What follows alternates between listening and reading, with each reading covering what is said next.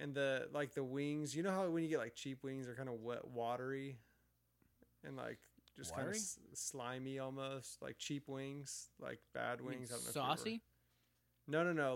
Like inside the chicken underneath. Oh yeah. Yeah, wasn't like that at all. It was like big, plump, real good fried chicken. You know. I don't like the word plump, but I get what you mean. Dude, it's chicken. Of course it can be plump. It just it's like Dude, moist. check to me. yourself, bro. Plump is just a word that makes me like chicken moist? vocabulary, dude. It makes me feel gross, dude. The word plump, like This is not in your chicken lexicon. Come on, dude. this is Aaron. Jeremiah, And Nate. we play in a band together. We spent years in a band discussing music and everything else. This is a podcast mostly about everything else. Thanks for listening. I don't know, plump like. How would you like your chicken described? Meaning that it's big and full. Like, how would you describe it? Like I think that was. I like it to be described so that I can confuse it with like with Lizzo. Like that's what I want. Yeah. You know, big and beautiful. How would you describe bold. it? Bountiful? Bountiful? I don't know. It's just the way that robust. Plump, the way that plump starts and ends with a hard P. It's just I'm kind of out on it. It doesn't make me hungry. I'll tell you that. 2 plosive consonants to start and end. Yeah, I'm out. I'm out on that. Girthy. It's girthy. Like a girthy chicken, like a moist, plump chicken. What's happening? Moist is it's a completely different world than plump. I don't know why moist keeps getting brought into for like plump. Because a lot of people hate the word moist. It bothers them. Yeah, but chicken should be pretty moist. Because moist is actually, it's describing 2 different things. There are things that can be plump that are really good that if they were moist, it's really gross. Okay, what's the thing that should be plump but not moist? An apple. Okay, well, I wouldn't call an apple. I would call an apple plump. An apple is plump should and be it should moist. be crisp. It can't be plump and crisp. Those are is. opposite. No, but you want a moist apple. All right. You don't want a No. dry apple. I'm falling on my sword for this one. Now, Apples I'll are eat plump and they're crisp. they're not plump. A peach is plump. If it crisps, it can't be plump. You've eaten the wrong apples your whole life, is all I'm saying. As long as it's not mealy, I'll eat it for sure. Dude, seriously, you go to the apple. Maybe apple orchards are wimp orchards. Dude, no. Big old plump apples from the orchard. That's what I'm saying. When I was a don't kid think it and I can went be to the plump. apple orchard, yes, they are. Science. I'm looking up the definition. But of see, the word. I things are also plump. would call an apple moist because it's so juicy. Right, but the ones that I like are the more dry, like sort of more complex, with a little bit of bitterness. Green, like more of the green world. Yeah, there's some red ones that have that dry, like they're usually like going towards green. Those ones that like they're kind of pinkish with usually like a pink lady's sweet. What's the Gala? Is that one of the? I'll be honest. I don't remember. I think Gala is the one that's like kind of an in between. Plump, well filled out or rounded in form, somewhat fleshy or fat. Sounds like an apple to me. Fleshy? No, it's like a peach or something. Like Dude, peaches. need to take a hike. I love that it can only be either an apple or a peach. It can't. These are the couldn't possibly They describe both. both. They absolutely. A tomato can be both. plump. Anything Sure. that's soft can be, Yes. but anything that's hard that has a crunch to it, to me, it can't. I be wouldn't plump. use the word plump to describe a roll, but This is why I a win the roll haikus. is a roll. I have could be a great better example command something. of the language. That's just the truth at this point. So you're saying that we've suffered because You've I wouldn't use limited the yourself word, to the I wouldn't use the definition word of plump plump. in the last 7 records. Like that's the problem. I should have used the word plump more. By the way, I do No know, one it's like- thinks I'm going to write better lyrics than you, but haikus, I don't know. There's some evidence to back it up. the numbers are on your side. That's right. I by the way, I just had to type in definition book because I couldn't think of the word dictionary. Definition book. I like that. Definition. I still want to know what to call a set of chicken wings that are more robust than like a real like lightly chicken. Here I'm just saying, chicken I wing. could describe 1,000 yummy chicken dinners to you. It would never occur to me to use the word plump because I find it distasteful. So I don't know. Like, I would say it's juicy. I would say it's well prepared. I would say that, plump is not talking about its juiciness or how it's prepared.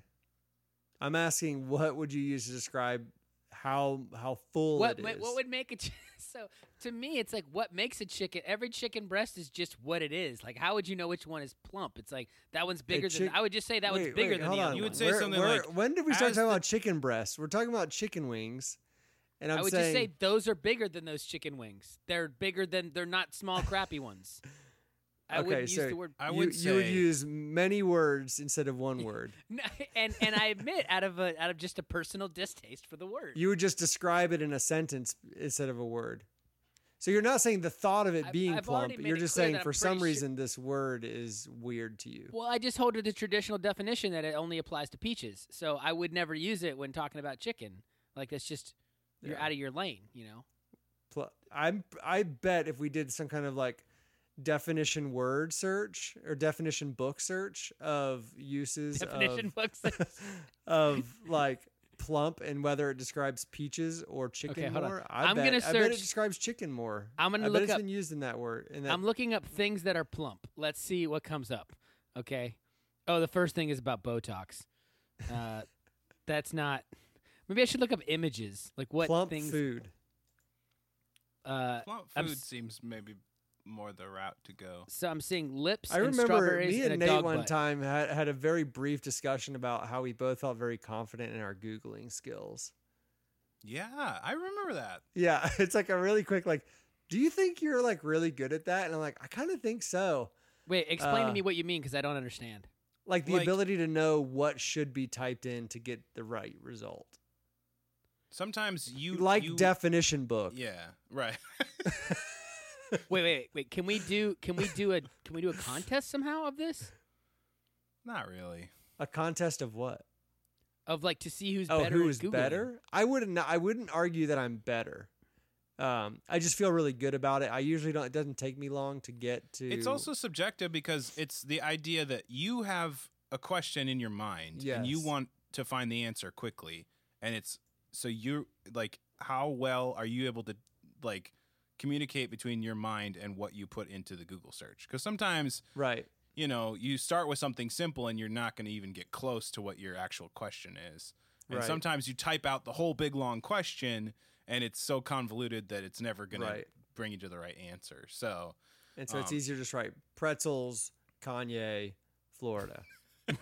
And then it gets the exact story that I'm looking for. Do either of you have an example of something that you felt a little proud of yourself because you found it on Google? No, not really. I just feel like I'm consistently good at getting results that it doesn't bring me any pride at this point. But you mean kind of like your musical ability?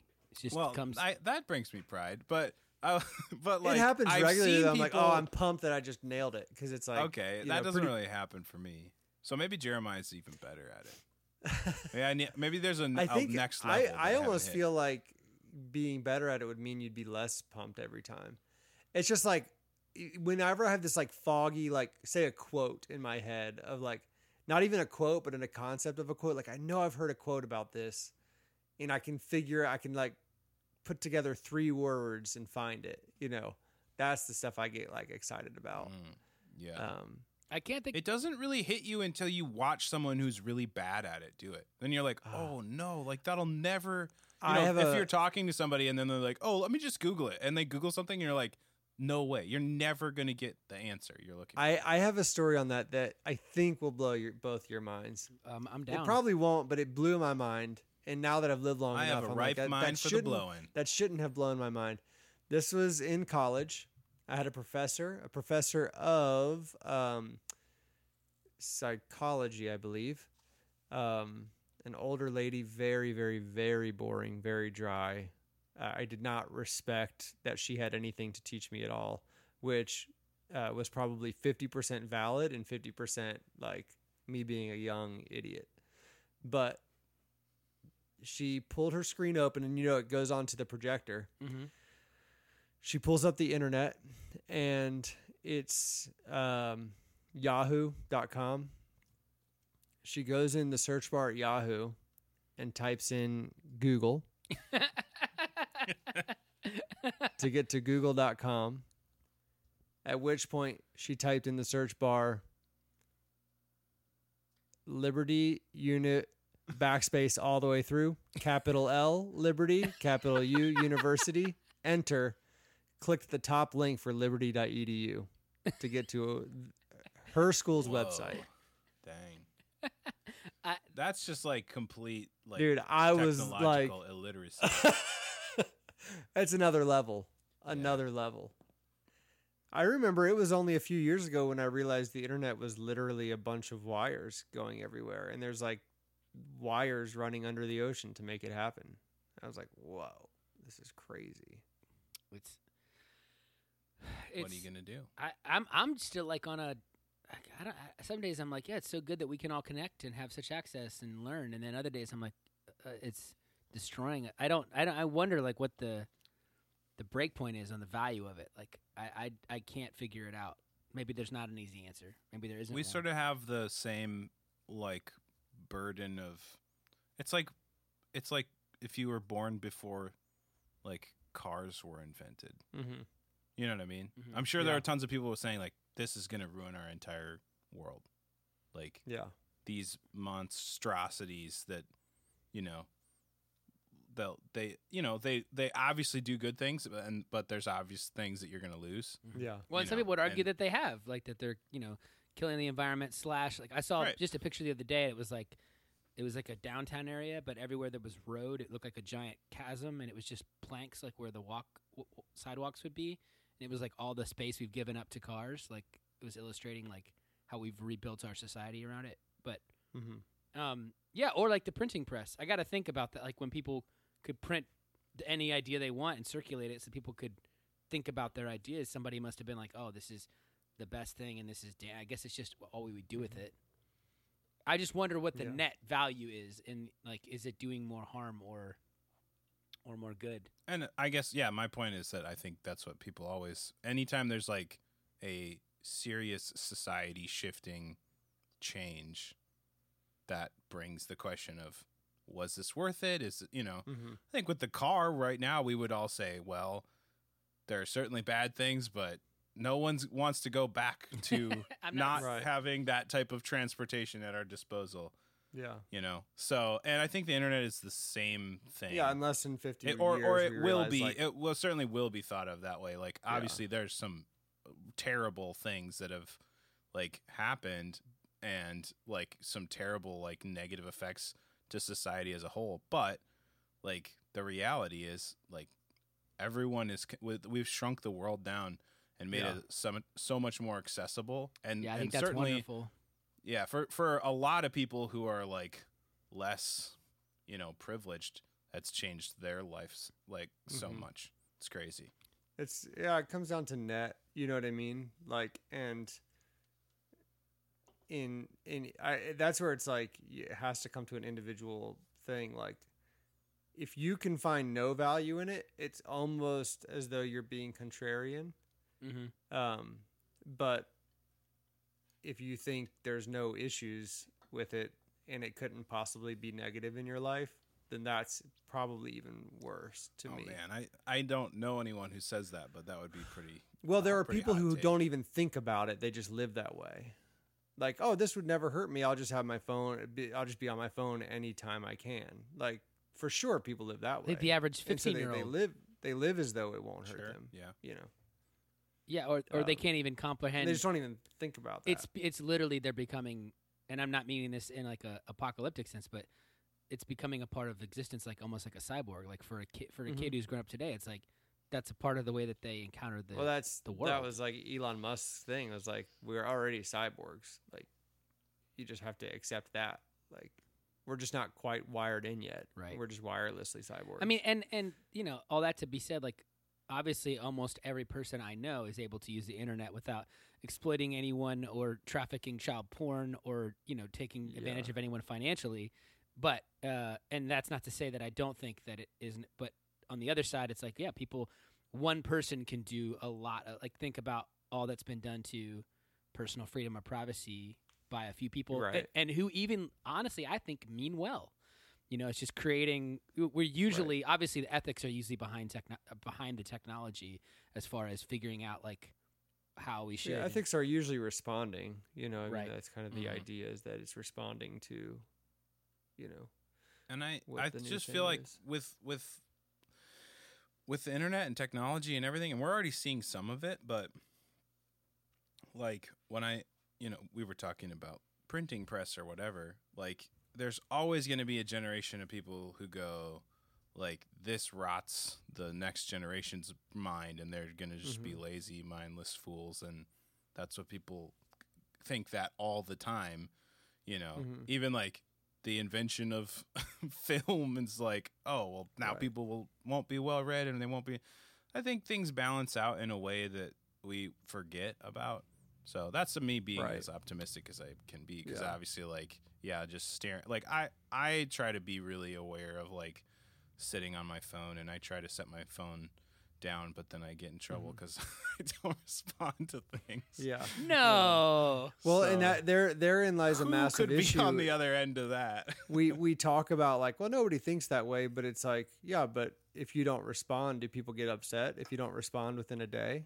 You know, do people expect, like, we don't even live in very demanding like worlds. There are worlds in which like you have to be available at all times. You know what I mean? Like pretty consistent. Like that's pretty common, you know, that the expectation is your phone is on, it's with you, you're available. And like, okay, yeah, if you take your week of vacation off, we're generous by like letting you have that week type thing. Like that's the generous move. Whereas for some, it's not even that. Like you're still kind of on the clock. Yeah. And I believe I believe we're going to figure it out. I believe in redemption and progress, obviously. So I don't think it's like, I'm not a Luddite who's like, we need to burn that to the ground and abandon it. Yeah. But it's like figuring it out. No, but there is some like reining in, right? I mean, that for sure. Like, that's the idea. It's not like throwing the baby out with the bathwater, but it's, you know, recognizing as early as we can, like, hey, this is an issue. Let's, you know, cut this off, you know. Yeah, I mean, it seems like, I mean, at least a rule of thumb for me is that I don't want to cognizantly anything besides like food and water, and I'm sure a few other things I could list. Like, I don't want anything else to have control over me. I want to be able to manage those things, and for them to be able to be valuable tools and not addictions or whatever. Anything in my life that I'm losing control over is not a healthy thing. But I do see a lot of people, especially younger people, who don't even perceive when I hear them say something like, oh, I could never go without my phone for 24 hours. In my head, I'm like, oh, that's concerning, you know. Right. But I also don't see the world the way they do. Like I've been, you know, I remember getting my first email. Like I remember that being. But are you for having an age on tobacco, you know, which is potentially, we could find out that it's not even as bad as technological addiction. Oh, I'm sure. Yeah, I would bet it's not. You know what I mean? And so that doesn't feel extreme to control how much a 16-year-old. I wasn't meaning to tobacco. comment specifically on young people. I was just using them as an example for how they relate to No, it. I'm using it as an example too of like we could end up realizing like, oh, we've got to actually do seemingly drastic things that will be normalized in 10 years. Yeah. To like, you know, to kind of rein what I see as a major issue. And I think plenty of psychologists have started to kind of get on board with this idea that like, hey, there's an issue with technology and screens.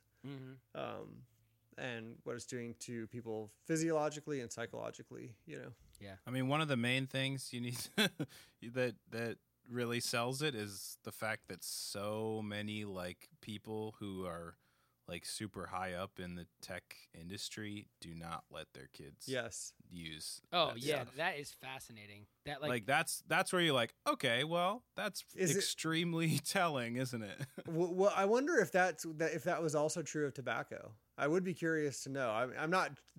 I've never really tried to draw a one-to-one correlation. Tobacco's just had such a long history. Like, I mean, you have to think like technology had what, like 15 years before people were like, well, like specifically like the internet, right? Yeah. I mean, people were always decrying the internet, but I think like tobacco was not stigmatized for so long, right? Like, right. Like, I mean, I don't even have a good number, but over 100 years at least, you know what I mean? Like and that's just in a modern sense. Do you think like, though there probably were people decrying it, right? Yeah, of course. Like even in the 60s, you know, when the major breakthrough came like to the public eye, there were still people who were saying like, this is bad for you, whatever, you know? But I do think like publicly the like opinion was not super negative towards it. It feels like to me, maybe I'm wrong. It feels like tobacco in many ways is the linchpin for how we as a culture deal with things like that now. We are way more we point to tobacco and like, remember how we used to think that was okay for so long? That this could be that, and we're like more easily able to quickly get there. Maybe, I don't know. Which is what I mean. We still that's haven't. the way, and that's the way progress works. Is like Are you everything saying like just keeps getting faster and it's faster. the and example faster. of something that's been successful? Because I think there's a lot of examples of things that haven't been successful, right? Like narcotics or alcohol or whatever. Like those things we still don't handle like in a very efficient way or whatever. Like right. Well, I'm not sure if that's like speaking necessarily to. I think what I'm suggesting is that if you can easily draw a correlation between something that you think is going to be an issue and cigarettes, it's easy. It's more easily you can more easily get to that point where culture is on board with like, yeah, this is an issue, because we have that example of like, let's not wait. Well, I guess honestly, hundreds of thousands of years that people were smoking, but like, I don't know how long the cigarette tobacco industry has been around. That's what I don't know. Like Right. a modern cigarette, like that you buy in a pack. Like I don't know how long that's been. But like, you got to think like at least to the 20s, you know, it was starting to become fashionable, you know. And so do we want to wait decades to like really get on board and make, whether it's legislation or at least really stigmatize this? Yeah, but there's so little to the point that a 15-year-old would actually be like, think about using the thing, which is what happens with cigarettes, you know? That's true, but there's so little upside to cigarettes besides people making money off them compared to the internet, right? Like it's not a 1-to-1 correlate. Like taking like saying like, oh, we should just make it so that like obviously this isn't going to happen, but saying like no one can use the internet till they're 14, and even then it's like they get limited by hours till they're 21. Yeah. But like still it's like it's very different than cigarettes in the sense that it has such an obvious value. I mean, Nate, if you're trying to get Jeremiah to make a strong statement against narcotics, he's just not going to do that. Like it's just not. Was that the goal? Yeah, not 100%. No, I was just using that as an example of like a modern like problem that does not have a like elegant solution. You know, I'm not saying there isn't an elegant solution. It's just like, well, both, but both of those scenarios, like, there has been legislation. Whether or not the legislation is right is one thing, but there's legislation concerning both things where there's. Well, you could say that smoking has moved in the right direction pretty easily, right? Well, yeah, because like via again, legislation. I'm just like, the more we can move to completely eliminating it, seems like the right call. Well, it's never going to be completely eliminated, ever. Like. Yeah, because it'll just be a cool thing to buy tobacco and roll your own cigarettes, and that'll cool people will. I mean, I know it sounds like I'm just saying cool people smoke, but it's that's the truth. I don't know what to tell you. I mean, well, we could talk about what will happen versus what should happen. You know what I mean? Like, well, what I'm saying is, like, there's no situation where, like, people stop consuming tobacco. Like there's right. There are situation. Plenty of illegal things that people still consume. Right. So even if you made it illegal, which I don't think they're going to do, and it doesn't really make total sense, like I don't know. I'm more on the fence that It doesn't make sense to make those things illegal. If you want to do it, if people want to do those things, they're going to do them, right? Like, yeah, 100%. You don't think it would potentially? I don't think there's any evidence to prove that making those things illegal stops anything. Like obviously making it illegal for kids helps because the kids already have a limited like access and power to like actually get a hold of those things. Yeah. So that is effective. But making it illegal for adults, an adult can just do whatever they want. Right.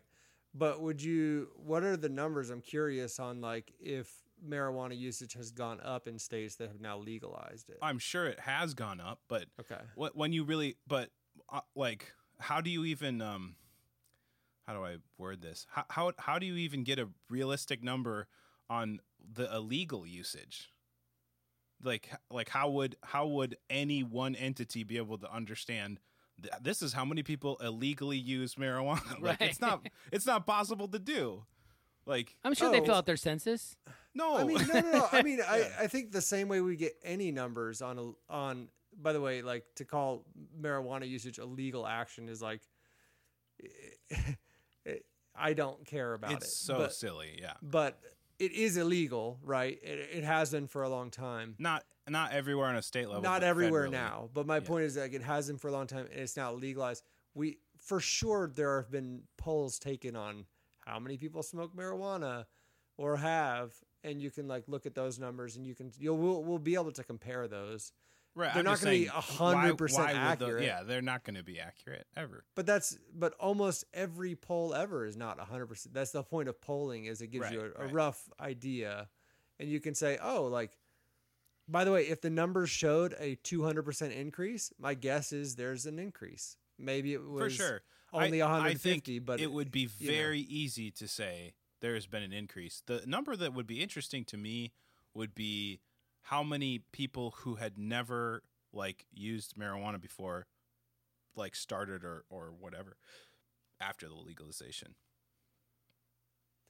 Right? Isn't how many people had never before? Like I bet there's a good percent. Like I bet there's a decent number. I'm saying there is probably a number, but I don't think it's as a case study. Like if I've been talking to a friend and about some like being stressed out or something, and he said, "Oh, you know what? You should try. You should smoke a little marijuana. Sometimes it'll calm you down." That would not have been on the table for me if I had lived in a state that was illegal. Now, if I was talking to a friend I trusted a lot and lived in a state where it was legal, and I was saying, "Yeah, I'm kind of stressing about these things," and they said, "Oh, you know what helps me? I jog and I smoke weed once a week." Like it would be on the. I'm telling you right now, I'm not gonna do it for other reasons, but it's something I would consider. So I look at myself and go, "Oh, being legal does change the conversation." Yeah, we all agree on that. I'm just saying I don't think that's a huge number. I think it's I think it's a sizable number. It's just not like I think insane. Probably what's more likely, Nate, is the people who maybe did it a little bit in high school or college, but are just like, I've got too much to risk. But if it was legal, it's like, oh, that's back on the table now. I bet that's the largest number of increase is that number. Like, hey, I'm a doctor. I'm not going to risk losing that. There's just an idea that you could safely do, like, partake in that. Like, and I don't have to get into some weird find the person and be sketchy about it or whatever, 100%. Yeah.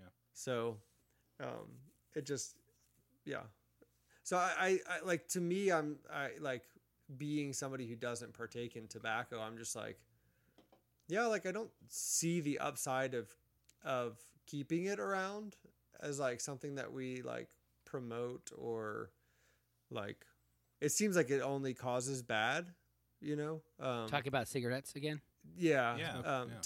Tobacco. Potentially, like, I think the only argument to be made is economics. I think that's literally the only argument I can think to make. There's not a great argument for keeping like tobacco. As it doesn't make sense. The legislation on that doesn't make sense when you compare it to weed or something that's like way less harmful. It just it's silly to the way how crazy you are with laws with weed or even shrooms or something and something more devastating it's completely legal. So that's where I'm like, it doesn't make sense that that it is legal.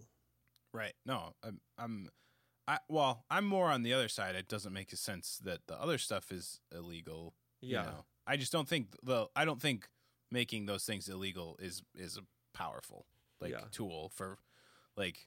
I certainly don't think it's a powerful tool for like helping people actually recover from addiction and stuff. Like, it doesn't help them ever.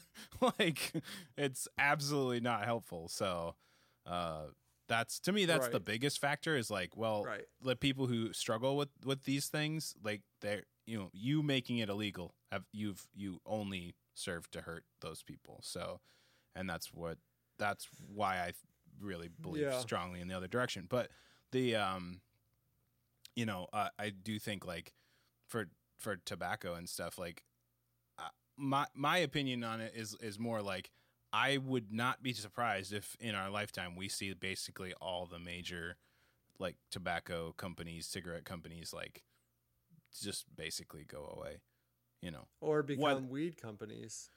Could be, yeah. They could audible and become something else, or move into, I don't know the whole like vaping thing. I don't know. That seems like it's gonna go away. Like that. Yeah, it doesn't seem like it's got a very good reputation either. Mm-hmm. So, and it doesn't seem like the solution. So I don't know what the next thing is. But as far as like people smoking cigarettes or something like a cigarette, that's not going anywhere. Like, people are going to do that forever, for sure, because there's posters of James Dean with but in our lifetimes we went from like smoking or non-smoking to now entire states say it's not even legal to allow smoking indoors anywhere. And so it's moving the direction of, for all intents and purposes, it's moving the direction of like making it very difficult to smoke. And maybe they won't just say it's illegal, but it will be like, it's legal, but try to figure out where to do it, because you can't do it. Like, I would love for it to be illegal on streets and on parks, because it sucks to be walking with a baby and there's somebody smoking there, and they might turn their head and do the best they can and try to be nice about it, but it still sucks. You know what I mean? Like, I get it. It's not just a personal effect. To know that like, there's no problem with like you it's not illegal to smoke while you're pregnant, or if you have little children in your house. Like, this is like how like, I'm okay with people doing it if they somehow do it where it only affects themselves. But that one's a really hard one to do that with. Yeah, that's where it gets into real tricky with like, smoking affects people around you to some degree. And And, no, I mean, it's like, that's the stuff that's like, gosh, it's just like, how do we just eradicate it from culture? But I think a lot of that is like, there's still so many people who have been smoking their entire life, right? That are like, don't want to. And almost all of them are like, it's worth it until they get really bad cancer, and they're like, that wasn't worth it. Even then, it's like, there's also plenty of people who are trying really hard to get off of it and are really proud when they do, because they recognize like, this is a money suck, and this is like, I think it's definitely hurting poor people the most. I feel like almost everybody I know who smokes is either in the position of like, I've decided I don't care, or like they're young enough that they're not thinking about it, or they're old enough that it's like too late now, I don't think about it anymore, it's just a thing I do. But I feel like the majority of people I know are like kind of embarrassed and feel bad about it, and just are having a really hard time. I mean, everyone I know. I think that is primarily the kind of people we're around. Yeah, I mean, but it's because they've become convinced, because of the way that it's been reframed in the last 50 years, that this is a bad choice. I'm spending a lot of money. I'm being unhealthy. But you're right. It might have something to do with the fact of some of the people that I spend time with. I feel like most people I know, walking into a smoky bar for a show is the best feeling. Pretty good smell. I'm super nostalgic for that, like from being a kid, from a teenager, and just like, Speaking of things we're nostalgic for, we got a top 5, Maya? Yeah, man. I don't know. I like this one. We did top 4 today. Oh, okay. We're slacking a little bit. Trimming the fat. You know, to be fair, I've stopped concerning myself with who gave them to us. Shout out to you on the Discord server for whoever gave this to us. But I think it was Ethan. Again, gave us this great one. Best album for each season. And he did some bonus one. We're not doing the bonus. I think he just did a good album for the whole year. Okay. So I don't know. Well, I'll go first because I'll be honest. Like I thinking about this today was a bit of a revelation. I know we talk a lot about how that when I listen to something I get obsessed, but I'm realizing more now that like there's pretty much only like what I'm 4 albums that you listen to. there's like basically what I'm listening to in the last 2 years, whenever that is like inspiring me, that's new to me, that I'm trying to understand. Mm-hmm.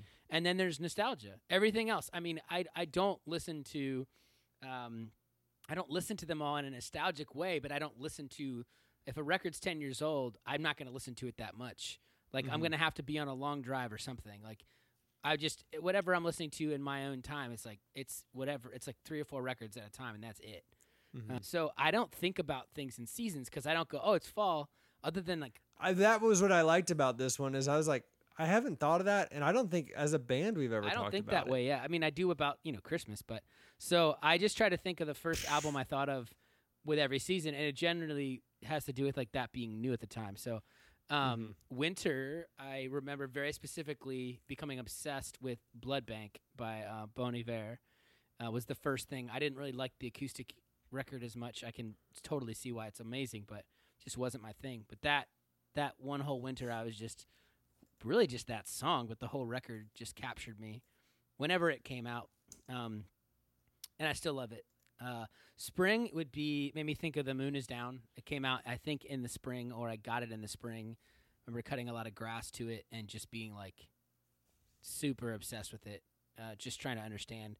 Summer for me is about pop music. That's when I want to like tune into pop music, whatever that is. Like I tend to be more aware of it, and nothing terribly came to mind. I know this really isn't exactly pop music, but in my brain it fills the same space. Was Hurry Up We're Dreaming by M83.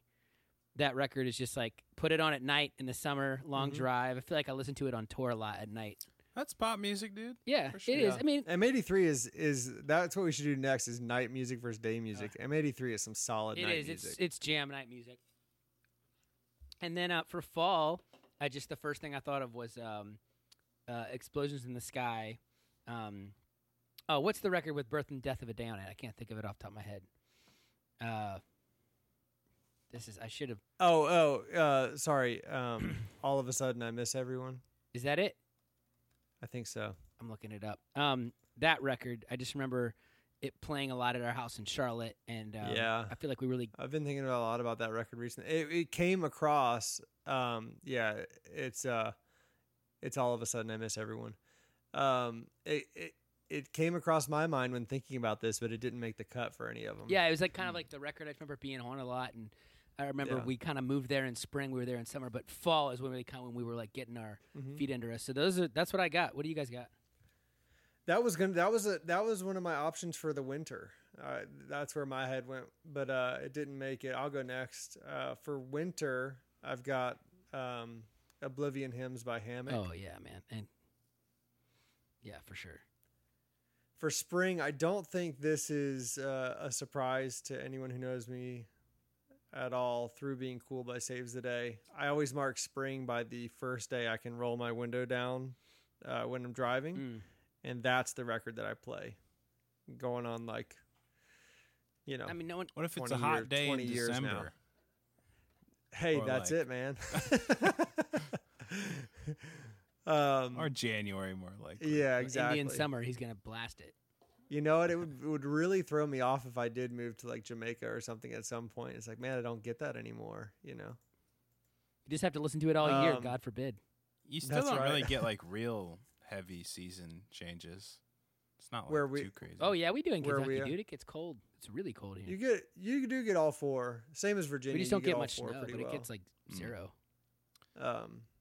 Dude, the other day it was cold here, and we were talking about Maine, and I was like, yeah, just imagine how cold it is there. We pulled up a national map. The coldest spot on the whole map was over Kentucky. I was like, that's so strange. That was wild. It was like 64 here and up to like 84 over in Maine. Summer, a similar vibe to you as far as like pop music. I went with Omni by Minus the Bear. Oh, that's a good one. I don't know that one. Is that one? It's good? not my favorite. I love it. It's much poppier. It's much less like cool indie rock. It was between that and Infinity Overhead. Actually, to be honest, like Void's the very last one. I wanted that to be it, but it was 2017. I was like, I really want to go with something that I've been listening to longer. Their last couple of records, Nate, sound like they knew if they could just be a little bit poppier and get a little bit of pop money that they could really make a living at it. Like they were. Yeah. I don't think they were compromising themselves. It just sounds that way. I don't think it succeeded. No, it didn't. I was gonna say, I'm pretty sure like the last time I saw them was like their peak. But like, I think their peak was Planet of Ice. But yeah, that's what I'm saying. That's the I last still time think I saw like I listened to some of the albums after that a lot more than that album. Like Lost Loves might be my favorite of their albums. But I just dig it. I mean, it's just right. It's just my vibe. And then Fall, another Bon Iver, the self-titled. So good. That's my Fall. It's a perfect record. I like that record more. He's so moody. It's hard to not put him in the conversation. I almost it's said just almost impossible. His last record for summer, because it came out last summer, and it was so much happier. It was so much more joyful, except for a couple songs that I was like, man, that's all I listened to last summer. Yeah. Nate, what about you? Okay. Spring. We've got Wilco's Sky Blue Sky. Oh. All right. He's a cool guy. Looks cool. Wonderful spring record. Summertime, we're going to do the album Blood by Lianne La Havas, which is really good. I don't know that one. Yeah, everybody would like it in the world. It's impossible to dislike. It's like super fun. You've talked about her before. She is pretty impressive. Yeah. I watched her. Yeah. Quite a bit of her. But can we listen to it while it's not summer? Yeah, for sure. It's just it has pop sensibility on it, and it's got a lot of nice like sort of modern R&B like vibes, but it does have a very like sort of bright disposition, and there's enough moments of like, you know, like for me summer isn't like, I don't know, I don't really like the bubblegum summer kind of like vibe, so to me this record fits it a little bit better. But yeah, everybody will like this record. If you don't like it, then I really don't even know what I can do for something. It's so good and it's so easy to listen to, and her voice is just like so smooth and awesome, and it's so good. Fall, we're gonna go with the album that I've declared and the artist that I've declared as Thanksgiving music, which is Neil Young, and the album being Harvest Moon, which is like not like a super cool Neil Young album to talk about because it's 90s Neil Young, but it's like I love that record because it's almost like Twin I didn't know that Peaks. was 90s. Yeah, like 92. Is that the one with Sweet Caroline on it? Otherwise, I don't know anything about it. You know Harvest Moon. I don't think like you know that song for sure. We just had the Harvest Moon. You talking about Neil Diamond, my man? No, I don't know Neil Young's. I know everybody's impression of Neil Young way better than I know Neil Young. I've never actually listened to much Neil Young, honestly. I'll make Isn't you a playlist. He the drum? He's a drummer, right? Yeah. Neil. I think you're thinking of Neil Peart, my man. R.I.P. No, dude. Neil Young. He has the craziest, most prolific career, and he's literally done everything. But it's so hard to tell him apart from Neil Diamond, to be honest, if we were all admitting the truth.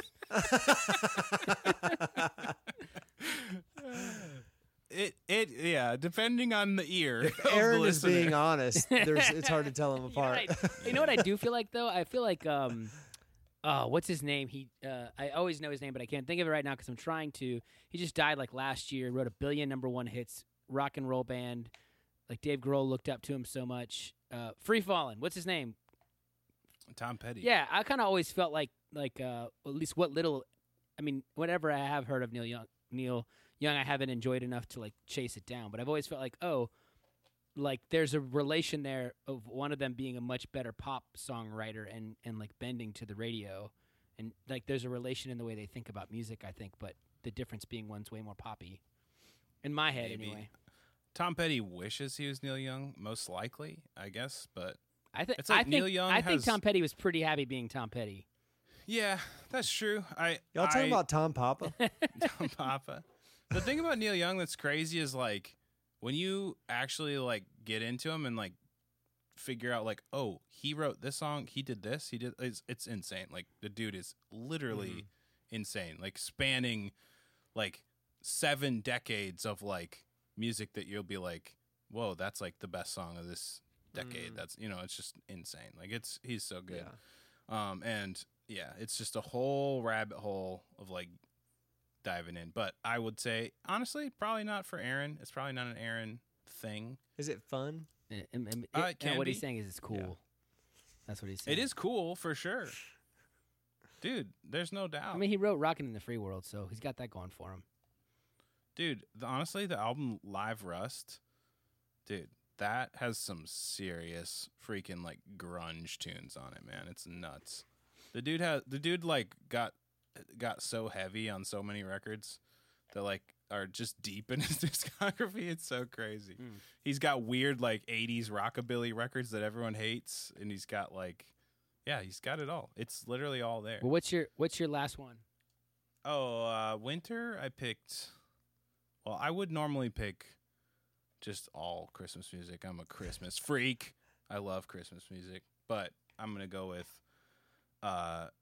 the album Music Has the Right to Children by Boards of Canada.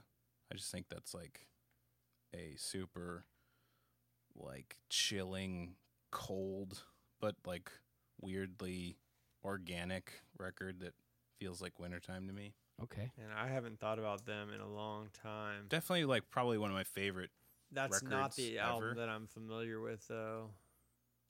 I'll have to check it out. I don't think. What? Maybe it is the one I'm familiar with. The only one I know, it was a burned copy.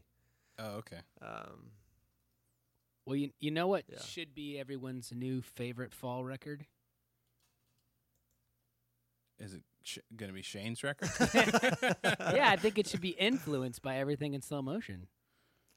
And Dude, I think we should give Shane a fair shot at convincing people that they should listen to it. What do you guys think?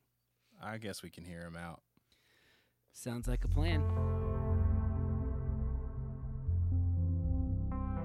It's the Well, I hope you guys have a full 2 hours because Shane, do you have a story that isn't 2 hours long? no, it's so bad. It's so bad. I'll call people with the intention of being like, just hit the highlights, just hit the highlights, just hit the highlights. And I talk and it's just like an hour later. It's like, yeah, so I didn't want to go into that much detail with you, man, but every time. I feel like you've always like fully prepared me anytime a big long crazy story is gonna happen. I feel like I've improved a lot. Yeah. So maybe I like avoided those years of you just being like, yeah, I just got a quick thing to get off my chest. I've gotten a lot better. 3 hours later. I've gotten a lot better about it for sure. I feel like it starts with Shane saying something like, he gets that look like he knows he's going to be exhausting. Yeah. And you've asked him something, and then he says like, here's the thing. Like he's clearly keying you up. Like you know what you're in for,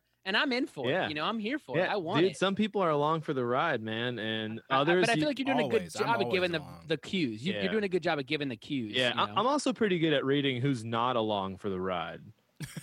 But I think that's important. Like if you're someone like me that does that, I think it's ultra important to recognize when you're punishing somebody. And I can pick up on that pretty early. So I'll just be like, some good examples of that. I could not really, but I could be saying like anything, just blah blah blah, and then all of a sudden, man, I'm telling you, I showed up at the dude's house, and anyway, it doesn't matter, whatever. Dude, are you hungry? Like, I can just shut it down. How quickly can you figure out when you're being punished? Immediately. Yeah. I can see punishment walking towards me from 10 feet away immediately. You have sort of a Punisher magnet. Just I don't know what it is about you. Yeah, it's kind of weird. I do get that a lot. Speaking of punishing and stories, though, one of my favorite punishing stories is Shane punishing Jim Adkins. I don't want to talk about any of that. Literally the worst. Jeremiah, you mean Jim Adkins of Jimmy Eat World, his favorite Literally band? the worst stories. I think that's a story our the fans... one and only. I don't think I've ever talked about that outside of my circle of friends. That's dangerous territory.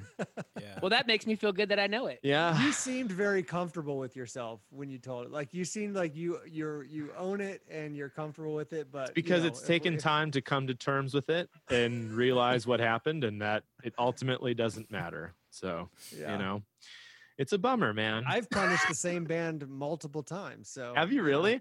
Well, I have. Yeah, I guess that's where you were going with them. that. So I've punished them a couple times. Dude, yeah. Are we on right now? Is this happening? This is it. Okay, man. so yeah, I'll hit it. I mean, recording. I'll say it. Why not? Let's get started with this. And let's see if he bails on it at any point. Like if we all You're not visually gonna lose get interest. I can't go like full story because Come on, just give it to the people. take They forever. need to know. They need to know that a rock star can still be nervous. Who like Jim Atkins talking being about when Jim nervous got that nervous? I'm I'm gonna talking like about you. choke him out or something with I'm like talking about kindness? you Midwest rock star. Yeah. Okay, sure, bud. Yeah, whatever you say. Admittedly, Jimmy Eat World, favorite band of all time, has been for quite a while. I'd say like a solid like 14 to 15 years maybe. And in 2010 they went out on this Invented tour, and it was the first time that I would ever see them. They were playing in Omaha, and I don't remember what the venue's called. This is the big place, SoCal Auditorium. Maybe did any of you guys ever play there or pass that place? It was like Omaha's venue. I think we played Omaha twice ever. Oh yeah, Nate and I ended up in Omaha once at a show that we ended up not playing because it wasn't. It didn't exist. Speaking of old bands, those are the best. Speaking of old Best bands shows. and showing up and failing, yeah, it was like I just remember being super stoked because it was the first time I was ever going to get to see my favorite band. Like I had obsessed with over this band for years and had just never had the opportunity to see them live because living in North Dakota, they just never ever came anywhere near there. And then anytime that they would come to Minneapolis, there would always be some like, oh, well, we're on the road or whatever. Like I missed the Clarity 10-year tour to play a show in Fargo, which is one of my deepest regrets. I'm sure that those people there at our show maybe enjoyed it. Totally not worth me missing the Jimmy Eat World Clarity 10-year show in Minneapolis. Were you there? Were you there, Nate, in Minneapolis? Oh, I didn't go to that. All right. Anyways, Nate's been to some cool shows in Minneapolis that we've talked about. You got to see Mew in Minneapolis. Yeah. Crazy. But all right, I'll stay focused. But this, ladies and gentlemen, is how those stories take so long. see, I realize I'm counting it. This is the third rabbit trail already. I realize it, but look how focused I'm staying though. Hey, I'm not going too far. I'm in on all of it. I'm not going too All right, far. so you were saying Nate saw Mew. Go ahead, focus on that. Yeah, so dude, here's the thing about Mew. I'm just kidding. All right. But yeah, I'm just like ultra stoked. Like this is it. And I remember showing up to Omaha. We showed up a few hours early. It was me and two of my other friends, and we just happened to actually. This is a funny story. Let me divert for just 1 second because it's actually kind of cruel, I guess, but I think it's safe now. We went and ate lunch before we went to the show. Like I said, we got there pretty early, so we went and ate lunch at this sandwich shop. And I am not kidding, dude. Out of all the places on the face of the earth, we're sitting in this sandwich shop, and we see this van and trailer roll up to the sandwich shop. And all of us, us three guys are just like, okay, I wonder like who this is. Like anytime you see a van and trailer, you're always wondering, right? Yeah. Could be your buds, could not be, whatever. But out of the van walks the band, The Great Commission. Ooh. And former Face Down former Face Down band. Now, I don't know these guys. To be honest, wasn't a big fan of their music back in the day. Was probably a little bit jaded about that whole thing at the time. You were more of a Death Star guy, to be honest. Yeah, truthfully. So anyways, not wanting to discuss anything about anything, I grab my sandwich and walk out the back door. Was this partially driven by like your nerves building up with the impending Jimmy Eat World thing that's about to happen? It's possible, but I was just kind of like, I have nothing to talk about. This isn't gonna be good. I don't know what it is, but this is a conversation. I just don't want it. I don't want it because what are we gonna do? Sit in the sandwich shop and just be like, I don't know. Yeah. I was just kind of like, music. You gotta stay in the zone, man. I have a choice.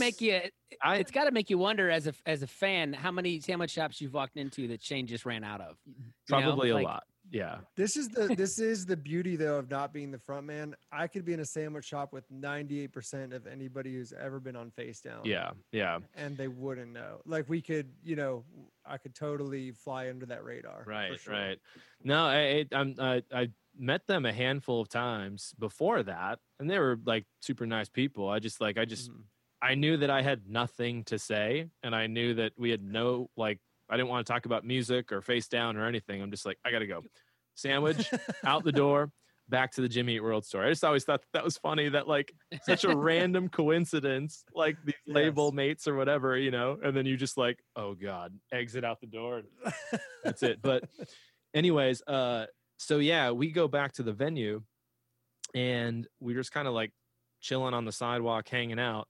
And Jim Adkins walked out of the back door of the venue. And for me, this is kind of like the first, like, I don't know. His hair looked perfect? I didn't know, like, I never thought that it would be perfectly messy, though. It's always a little bit. His hair is always fall. It's been sweaty a little bit, It's yeah. And like, it's a mane. I didn't know how. I guess I never ever imagined myself like getting giddy over something. You know what I mean? I'm always just like, well, I mean, everyone's just band dudes. It's whatever. We all blah blah blah. We all, like, I'm a part of that club. But anyways, but I just got this like, oh my God, it's Jim Adkins just walked out that door, and I'm like talking to my friends, and he's just by himself, and it's this empty parking lot, and like a total asshole, I go, hey Jim. And it's like already. Did you feel it like coming out of you, like you couldn't stop it? Strike one. Yeah, already. I'm just like, how could you? You know what I mean? Like, how dare you? And he looks over, and he's wearing this corduroy jacket, And I've got a picture of from that little scene or whatever. But that's what it was. It was a scene of an accident. And but we like there's this moment where like I'm walking towards him and he's walking towards me in this empty parking lot, and I'm like, oh my God, it's like really happening. I'm meeting this guy, and I just heard the intro piano from Don't Stop Believing. For sure, dude. Like I mean, it could have been anything like that, but yeah, we get together, and I'm like, what's up, dude? And like, how's it going? And like the thing is, like with him, like he's super cool, but he's also like he doesn't like meet you in the middle with conversation, which I didn't expect. So like if you're someone like me, unless you're like a little girl in the middle of the ride, like then he will. There you go, dude. I didn't even think about that. Good call, Aaron. But I'm a dad now. Good call. You're doing good things. I'm just so embarrassed.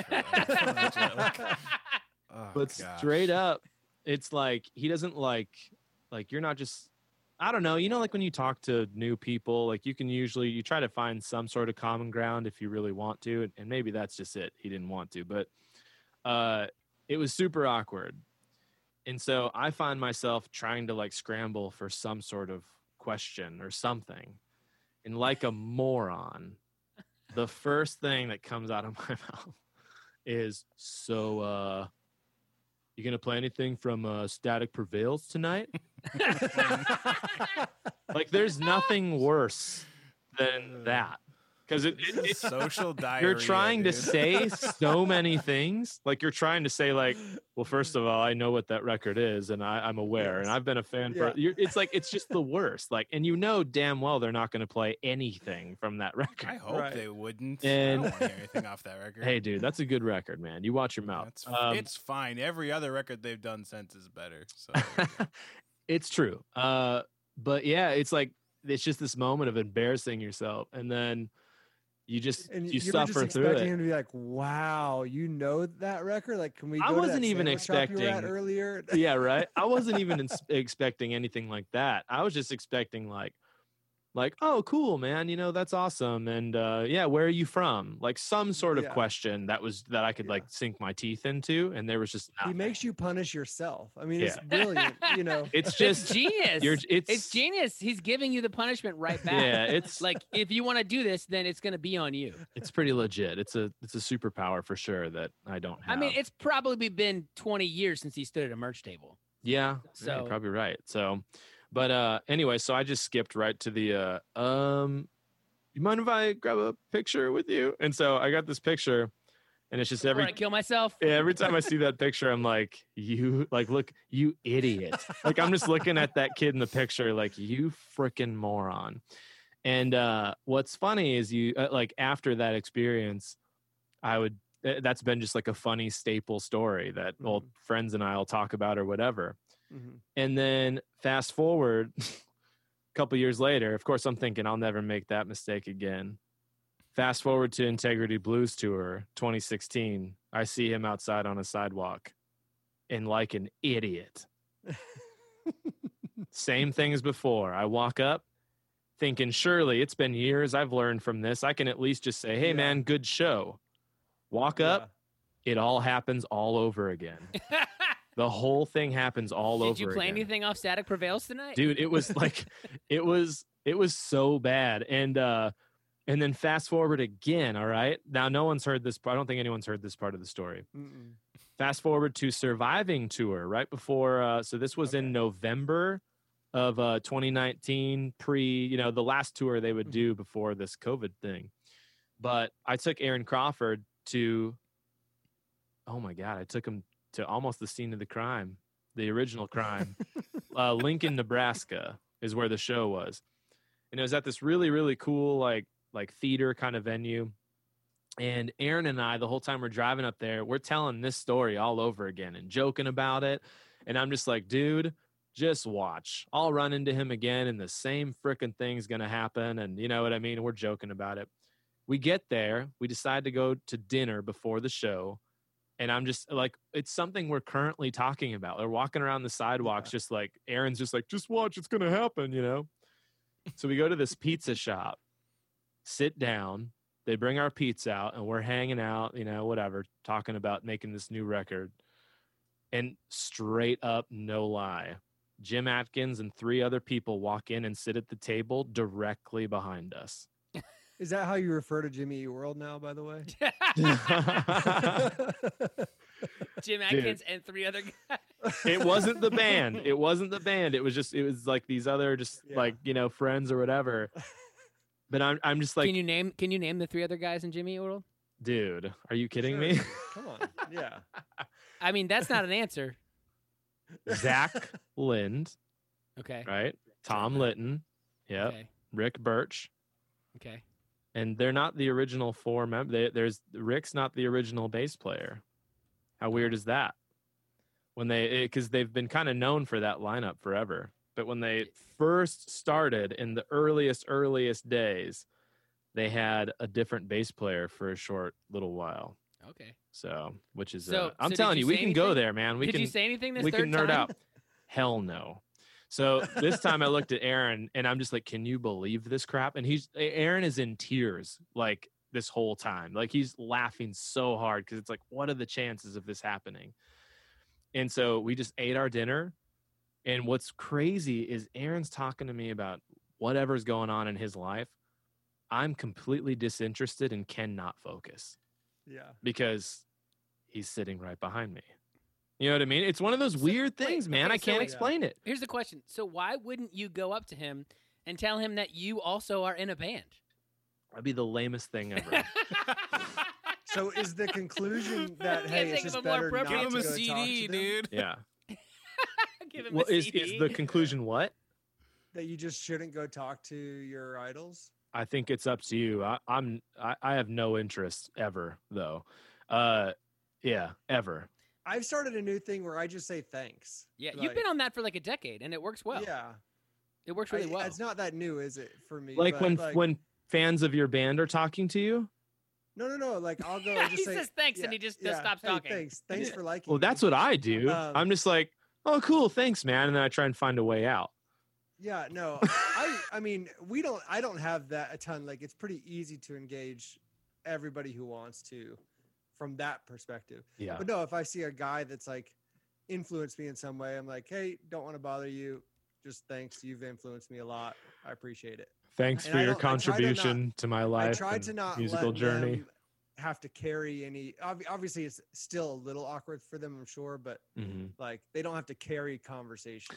Yeah, that's is where the whole thing. Yeah. So many people expect that they go up to you and then you just carry the conversation, and that's where Jim kills it. Right. He's like, "No, you're gonna carry this. I mean, I'm not gonna like be mean, but Yeah, it's a weird thing though, because it's not like I want to have a conversation. It's not like this is a different animal. This is a different switch, dude. Like this isn't just like the Shane you're talking to now walking up to another guy being like, "Oh, dude, hey, killer show, man, peace." yeah, Not it. you Like can't be that guy." I can relate. A couple years ago, my friend gave me shout out to my buddy Mike Mitchum, gave me free tickets to see the Foo Fighters, who are one of my favorite bands. For sure. And Dave Grohl is one of my favorite musicians, and I've never seen them. It was a giant arena, mhm. and I'm excited, right? I'm excited, but they like dropped this big curtain after whoever the opener was. I don't remember, but it was like a curtain on a curtain on each side and a curtain at the front. So I was sitting where I could kind of see through the curtain. Did Royal And- Blood open? No, it was some really lame kind of like Oh. like cock rock, like 80s Okay. band that was like a revival type thing. But like I could see through the corner all the text setting everything up, which is interesting. And then I just see Dave come out with his guitar, like they're ready and he's getting ready. And before the lights go down, but hardly anyone could see. It was just the angle I was at, and my heart started racing, and I was like, "What is this?" Like I didn't expect to feel that. Yeah. And I told Missy, I was like, if they play, I know they're gonna play Everlong, I know they're gonna play My Hero, but if they play I'll Stick Around, which is like their first single and like maybe my favorite Foo Fighters, it's just such an aggressive song, and like, but there's almost no chance because it's such a deep cut. And I forget what they opened with. I think it might have been Rope, and then the second song was I'll Stick Around. I No lost my mind, dude, way. and it was so aggressive. It was Yeah. like so punk rock. But I think Jeremiah and I have a friend who could, kind of an acquaintance of Jeremiah's, but an old friend who could beat this story. This guy grew up with phenomenal drummer, worshipped at Dave Grohl's feet. He was at the 930 Club in D.C., and his band, was in a local band that had like started to do well. Mhm. And the Foo Fighters were through on their first tour, and he was a huge Nirvana fan, so he was there. And the guys that were in the club were like, "We'll get you to meet him," because they believed in this younger. His name is Aaron, and so they bring him outside, and there's like a fence between them. But Dave comes out, super kind, super gracious. He's talking to him, and he's like, "Yeah, I heard you're good. These guys all say your band's good and you're good, and man," and Dave does what all of us do, which is just engage the person, ask about them, and then figure out whatever they want to talk about. Sometimes they do want to talk about your music, and I want to go there for people. If it's meant something to them, then that's great. Yeah. Or talk about their drive or whatever. Yeah. He does that whole thing. He's smoking Dave Grohl smoking a cigarette, Dude. and they really connect. Like he's like, dude, they're talking about drums, and and he's like, yeah, we really connect. He's such a nice guy.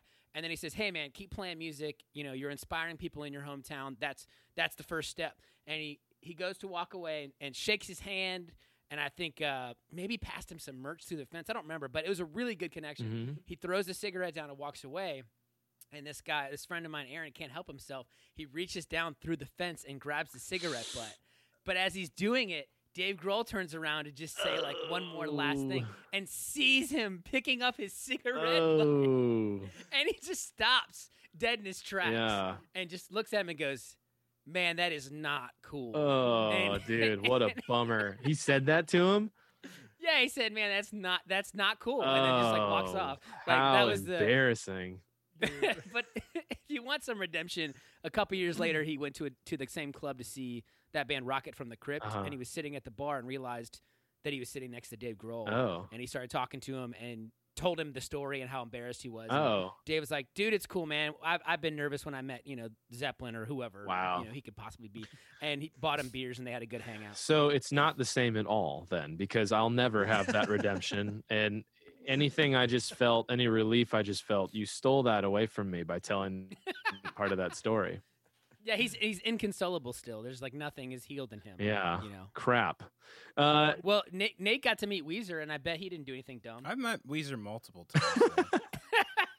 And didn't do anything dumb. No, not. Times. I have talked about my dumb situation,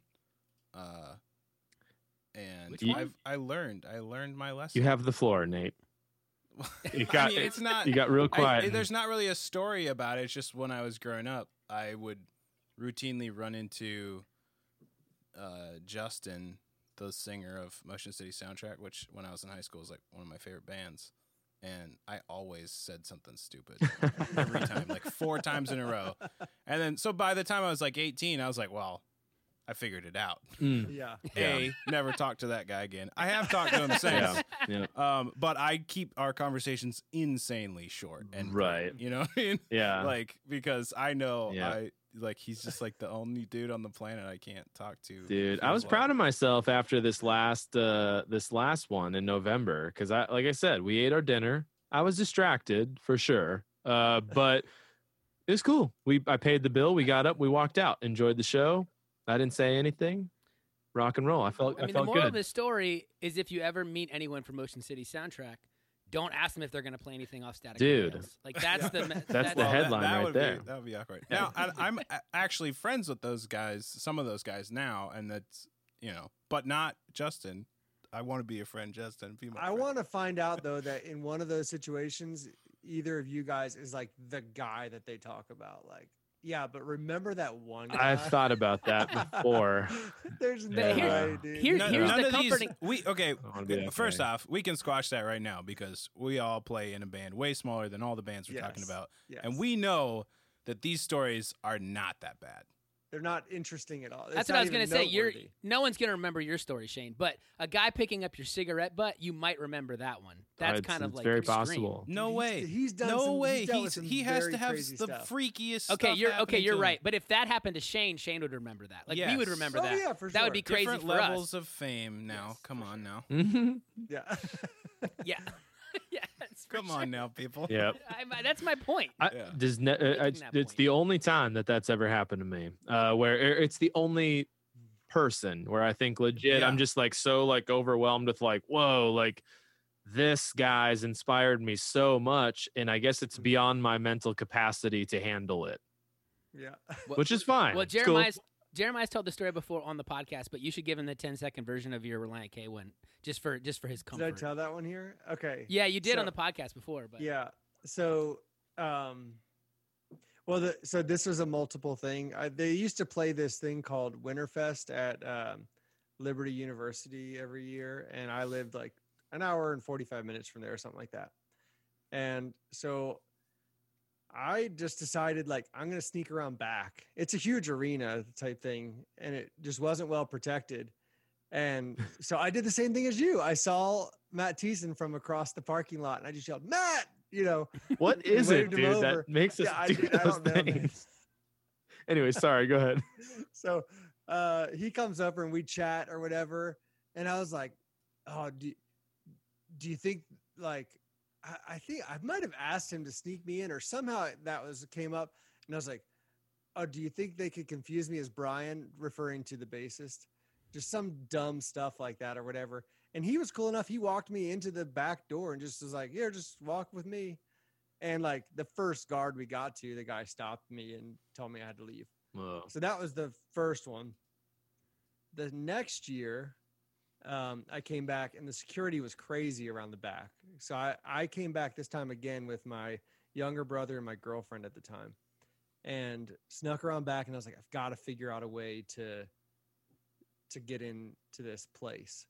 And I figured out that they had these like blue bands, right? The same blue bands that we get at like a nicer festival, like those plasticky, clip ones. So I went to Walmart and bought a blue folder, like a see-through folder, and like taped together a bracelet that looked like they're, get into this, the band bracelet, and kind of was walking around this back parking lot area, and I happened to see this door that was open, and I walked, just was like, all right, I'm doing it. Walked in, walked down the hallway. The very first door I came to, incidentally, because there was probably 100 rooms in this whole building, was the green room. Didn't know what a green room was at the time. Actually, it was still like, I was very unaware, and I was like, whoa, this is where all the band, and I just kind of, this sheepish kid just went in and like kind of sat in the corner and just was like watching everybody. And then somebody was like, dude, get you some food or something like that. And I'm like, all right. And I just start getting some of the food. Then everybody leaves except for Matt Hoops and Matt Thiessen, just sitting there playing video games. And I kind of walk up and sit next to them while they're playing video games and just kind of being chill, just asking them the worst questions. Like, have y'all ever had a song on a video game? What was I can't remember. Oh, like what's the story behind the guitarist or the drummer? Cause he was the guitarist in Ace Troubleshooter, and like, it was terrible, man. And the whole time they were like not interested, they were being, honestly, like truthfully, they were being kind. And then I was like, pièce de résistance. Yeah. And I was like, could I borrow one? Could I borrow one of your phones to call my girlfriend and brother to tell them to come in here? No way. Oh, dude. And dude, Matt Hoops did it. I called them and I said, they're like, where are you? And I was like, my words were, I'm hanging out with the guys. I said, just go in that door, walk down the hallway, come. And so they did it. And then like the three of us were just sitting there quietly next to them. And they were like, all right, we got to go. Actually, it's pronounced so then it was just the three of us sitting in the green room by ourselves. Yeah, that's where that one ended. But they were super graceful the whole time, Dang, dude. Gracious, I guess that's the right word. I feel better now, though, hearing that story. I saved that phone number for quite a while. That one's wild. Yeah, dude. that one's good. Freaking wild. It's wild now if you know Jeremiah to think he would do that, but that was back in the when I was in first high met school. Yeah, I mean, I'm like okay with that. It's like, dude, I was a dork. Well, when I first met you, I could. He was into trying to do flips, but he couldn't really do a flip. So I could just yell. I could just yell at any time, do a flip, and Jeremiah would just throw his legs over his head and just wipe out. And he was running. He was walking down a really steep gravel parking lot one time, and he was moving pretty fast. So I just yelled, "Do a flip," and he just threw his legs over his head and wiped out. And it was a mess. But yeah, we grow up. We do. Right? We grow up. Yeah, we do. So I regret everything, but we do grow up. So also, Nate, this topo's for you, homie. Oh, this is for you, my friend. Dang, dude. Yep. Can you buy that locally where you're at? Mm-hmm. You must. You have one in your hand. Yeah, for Is that sure. the monkeys off my back celebration? You can't buy it locally? Sorry. Sure. Not in any of the places that I frequent. Interesting. Anyways, sorry. Go ahead, Aaron. It's cool. You just squashed Jeremiah's excellent segue. No big deal. A good one. Oh, my bad. He said, "Is that the monkeys off my back celebration?" Like the album? Sorry, I'm. Yeah. I don't know if you remember. Like, what does that mean? Yeah, I was just trying to think. Shane, we're trying so hard here, Shane, about? to pump your record, and you just listen. You like, where's your head at? I don't know where my head is. Maybe that's not a Midwest heck phrase. Of a transition. Is that not a Midwest phrase? Getting the monkey off your back? Do you guys not say that? I don't think I've ever said it. I don't think I've ever said it. But maybe it's a Virginia Y'all thing. Got monkeys where you live or what? Yeah. No, maybe the answer is we have drug addicts where we live because it's like a drug addict sound. Yeah, it sounds like kind Listen, of a weird, the record color. The record is done and it's awesome. there's my only problem with it is there's no heavy vocals. So that's the only thing I don't like about it, is that it's missing the gutturals that I used to do 10 years ago. I don't know if people can read your sarcasm as well as you think they can. I think they can. So they're gonna hear this and immediately you have a lot of faith in people, Shaheen. He somehow disappointed himself. How does one do that? Yeah, no, it's done. What a freaking monster, Nate! You were there. I was there and then some. Yeah, and then some. And so were you. It was crazy. I'm driving down to Atlanta to see Nate here in a couple days so we can celebrate the release on Friday. Oh man. And so Nate's birthday. Yeah. Oh, what a fun time you guys. Yeah, it's gonna be awesome. A shindig, dude. Aaron Crawford's supposed to be coming with me, and I talked to him today, and I don't know if that's happening. So it's all good. We're gonna party either way, but I'm glad you're doing something like physical. We need to do something. It's like you can't just spend. I think I'm gonna get chartreuse because we talked about that for a long time. Chartreuse caboose, baby. Dude, never ended up doing 2 years of just all of the things. We need to get together and celebrate proper. We may burn an effigy to this record or something. Yeah, we deserve it. So normally we break down people's like other creative passion, but I feel like it's taken every ounce of your livelihood on top of being a dad and a husband and wife to make this record. It has. So I really want to break down for people like the process. If you're down, is that where you want to go? Because I mean, the podcast probably isn't that long. Well, we've prepared, and as a way of honoring you, we've each written a haiku for you. Great. And we've kind of themed them around this journey of making your new record, Influence, out. Well, what's the date? Friday the 16th. This is not going to come out. Friday the 16th. Yeah, this will be coming out shortly afterwards. But so we've all written haikus. I don't know who wants to go first, and then you have to rate them. On a 1 to 10, like 10 being the best. That's the most natural. That's the most natural. Yeah. We leave that to the rater. I'm gonna go like letter grade. Why don't we let you pick who goes first, Shane? I don't know. Nate looks like maybe he's still searching for one. So Nate, you're gonna go first. Okay. You ready? You pumped up? Hit me. Oh yeah, the haiku music. It happened already. It actually, as soon as I say the first word, is when the symbol. Okay. I know that if I don't say it, it doesn't hit. Right. A ripe hog to rip. Oreo dust on our lips. Crawford needs coffee. Shane's kind of losing it off camera there. You have an unfair advantage. I always do because I'm good at this. Not to bore the listeners, but Nate, could you repeat that one more time? A ripe hog to rip. Oreo dust on our lips. Crawford needs coffee.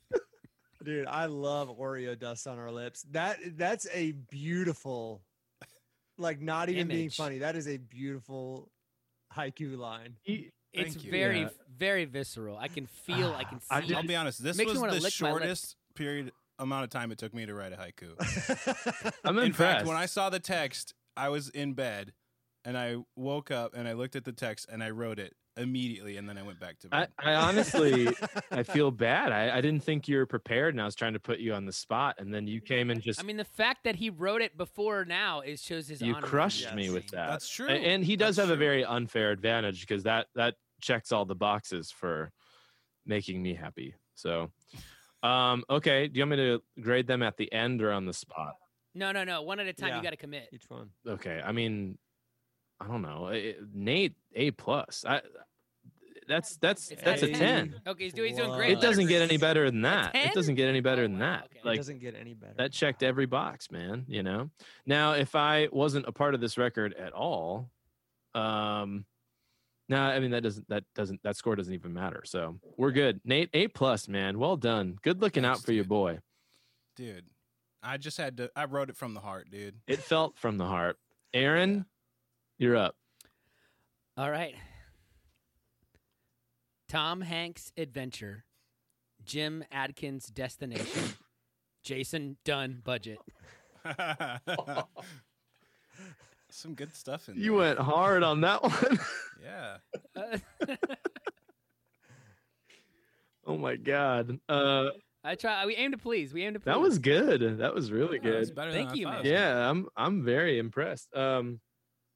Mine's exactly as good as you'll expect it to be, Nate. All right. Man, that also checks all the boxes. It doesn't take much for me to appreciate these haikus. So, Give Jeremiah a chance to disappoint you. Aaron, I'm going to give you a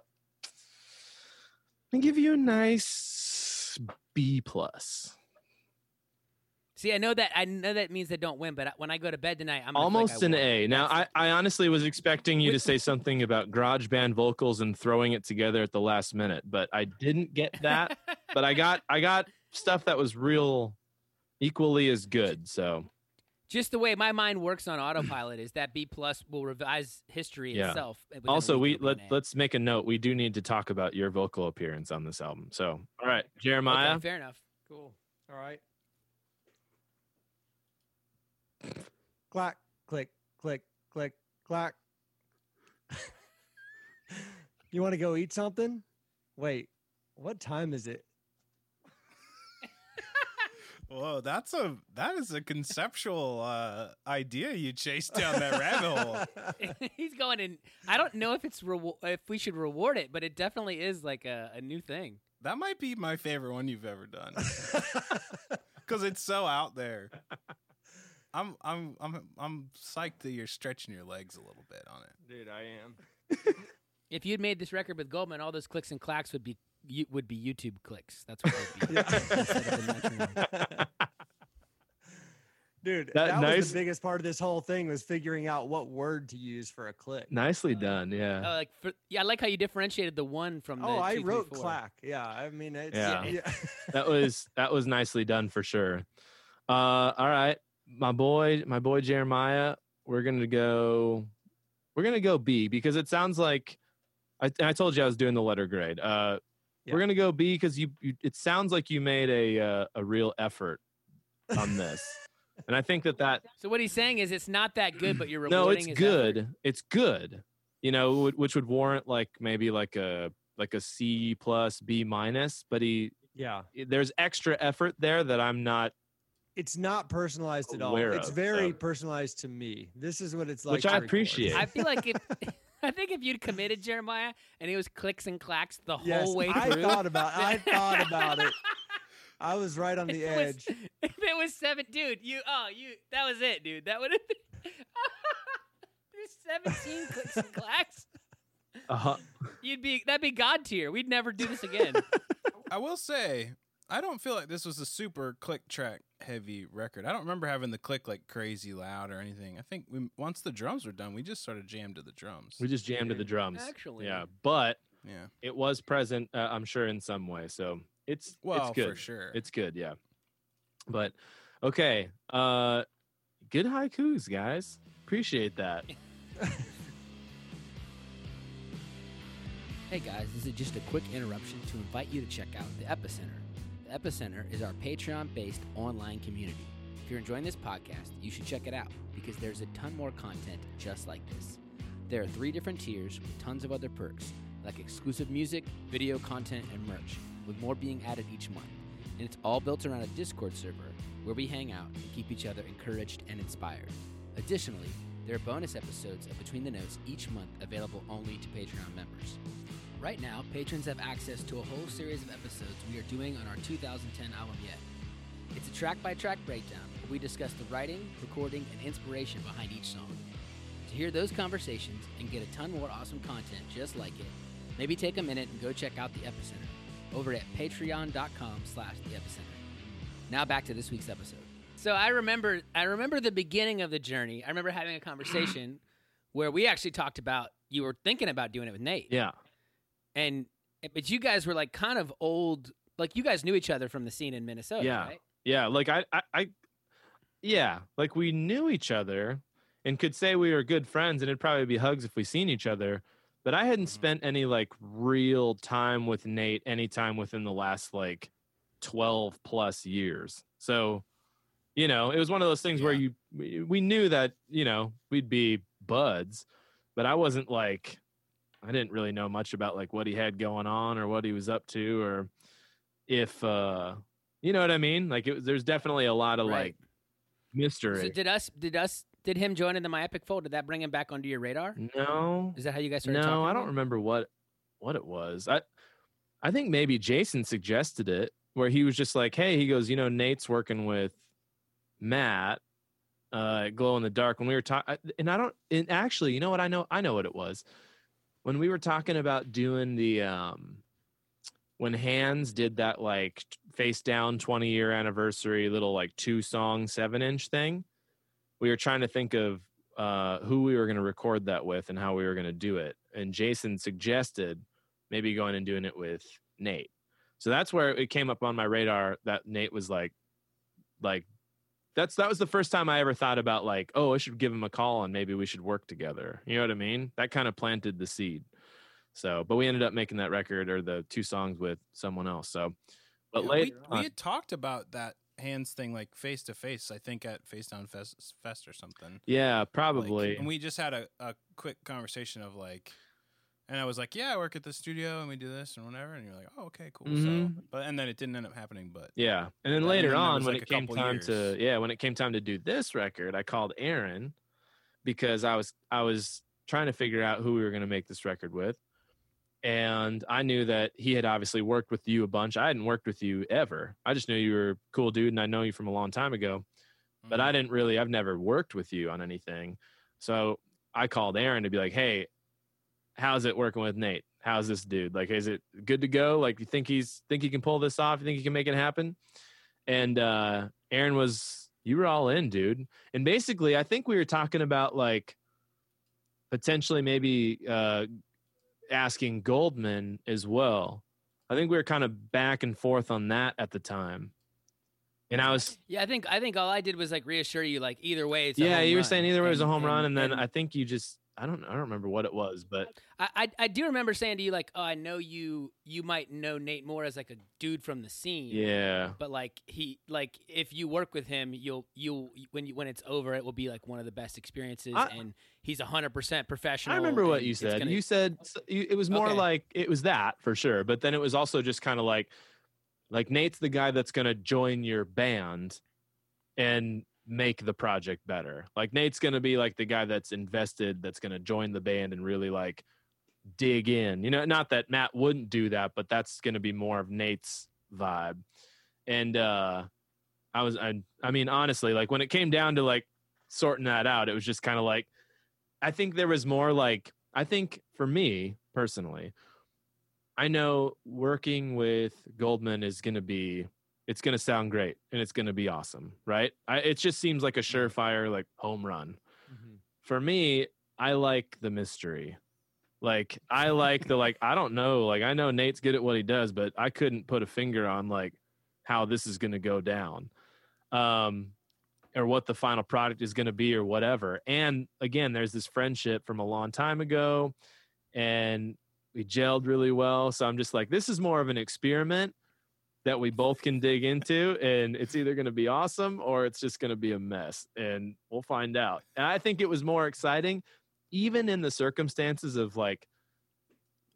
this record was already off to a terrible start, so you probably wouldn't want to roll the dice, but you know. Well, that's exactly what I was thinking. Is like, I'm surprised at your attitude, because if somebody said, "Hey, what's the band that has like the worst luck?" and yeah, for sure, it wouldn't even be band. It'd be Shane. Whatever Shane's doing musically, yeah, that's what has the worst luck. Things going awry. Agreed. And you want to go with the non-surefire thing that cracks me up. Yeah. And it's more exciting. I think I remember thinking you were going to work with both of them together in some fashion, and so I was just trying to say like, oh, just for the record, like they're both incredible, and either way, you're going to make the best record you've ever made. Yeah. You know, they're both going to do an awesome job. They have different strengths. Oh, yeah, for sure. Well, from our perspective, too, Nate wasn't a rolling of the dice. I get from your perspective why it was, but like, yeah. I wouldn't have seen it that way. Well, I mean, he is emotionally as a person. You know, like if you're gonna like, well, to even like go further with me not knowing what Nate was capable of. When I was on the phone with you, Nate, talking to you about doing the record, and you had signed up, like, okay, yep, I'm in. I was even talking to you about possibly having Goldman mix it. Do you remember that? Yeah, we talked about that for quite some time. And then at the end of it, I just said, like, hey, like, this is your thing, man. If you think if Goldman would be better mixing it, you know, or better suited for the project or whatever, then let's do that. But if you want to do it and you think that, you know, you can rock and roll with this and this is your vibe, then let's do that, you know, whatever you want, man. And you were pretty much just like, I think we can knock this out, of course. So, and surely from the moment, it was like just the moment you showed up in the project, I remember just being like, oh, wait, like, I knew Nate was like good at what he does, but this dude is insane. And like, I just kept like feeling that throughout this whole process. I mean, obviously I've told you that many times before, but dude, you freaking just continuously blew my mind. Like when we were at the studio in Tennessee, like there's just all these like layers of like, holy crap, he can do that too. Like, oh my God, you know? Like you were just playing piano out in the main room at one point, and I'm just like, I know there's no one else here, so surely that's Nate. And I walk into the room, and he's just like maestro doing his thing, and I'm like, what can this guy like? What can he not do? You know? So, and then the mixing was just badass and fit the project so well. And I mean, it's not even that. Like, I don't feel like you like. I feel like we're getting a little off topic here because normally in this podcast we break down Jeremiah's personality, and encouraging Nate isn't really like the vibe that, dude, you know. You know what though? Let me just tell you this, Shane. I know Nate. He's doing fine. He doesn't. I know, but hey, listen though. You caught me. He's so happy with his life choices. You caught me a couple days before release, where we're kind of at this like mountaintop You're of buzzing. like appreciating what happened, right? And this is kind of the first like. Well, this is the first time Nate and I have really talked like close to the release like this. So I'm just giving you a preview of what's to come, buddy. I'm gonna come down. I want to talk about the record, but first, I want to talk about the journey. You've like referenced it being fraught with and to be honest, like Jeremiah's not joking. Like if someone's like best musician with the worst luck, I'd say, oh, that's Shane for sure. Somehow, somewhere. So like easily the most talented, least recognized person that I know. That's heavy. The gap between your notoriety and your talent and the quality of what you put out is criminal. But go ahead and like tell a little bit about like what you mean when you say it was super fraught, because it is really interesting. The beginning of all this. Yeah, I mean, there's just a lot. There's a lot of different moments. Right? Yeah, I mean, honestly, I just like I haven't quite figured out how to even talk about it. Like it's one of those things that it's just like. Well, I said pick up the story. Like you met Jim Adkins, that went bad. Right after that, let's start there. Right after that? No, dude, no way. No, I mean, it just got off to a bad start. Like it was. I mean, okay, I'll say it like this. So, supposed to make a full length. So, okay, hold on. All right, I'm coming back now. All right, so we were supposed to do 2 EPs. That was the plan. We were going to get on the EP cycle like you guys were. We're just going to do these EPs. So the plan is to do kind of a more chill EP and a more heavy EP. We were going to go that route. That's a dumb idea. Who would do that? For sure, right? So I'm thinking like, okay, this will be a good opportunity for me to explore a little bit more of the things that, you know, like just to try new things that I'm excited about. But then also I'm excited about heavy music too. So it'd be fun to just, you know, beat people up with that. So but at the time we ended up just doing the one chill EP. And then after that experience, I'm just like, I never want to record an EP ever again. And I remember.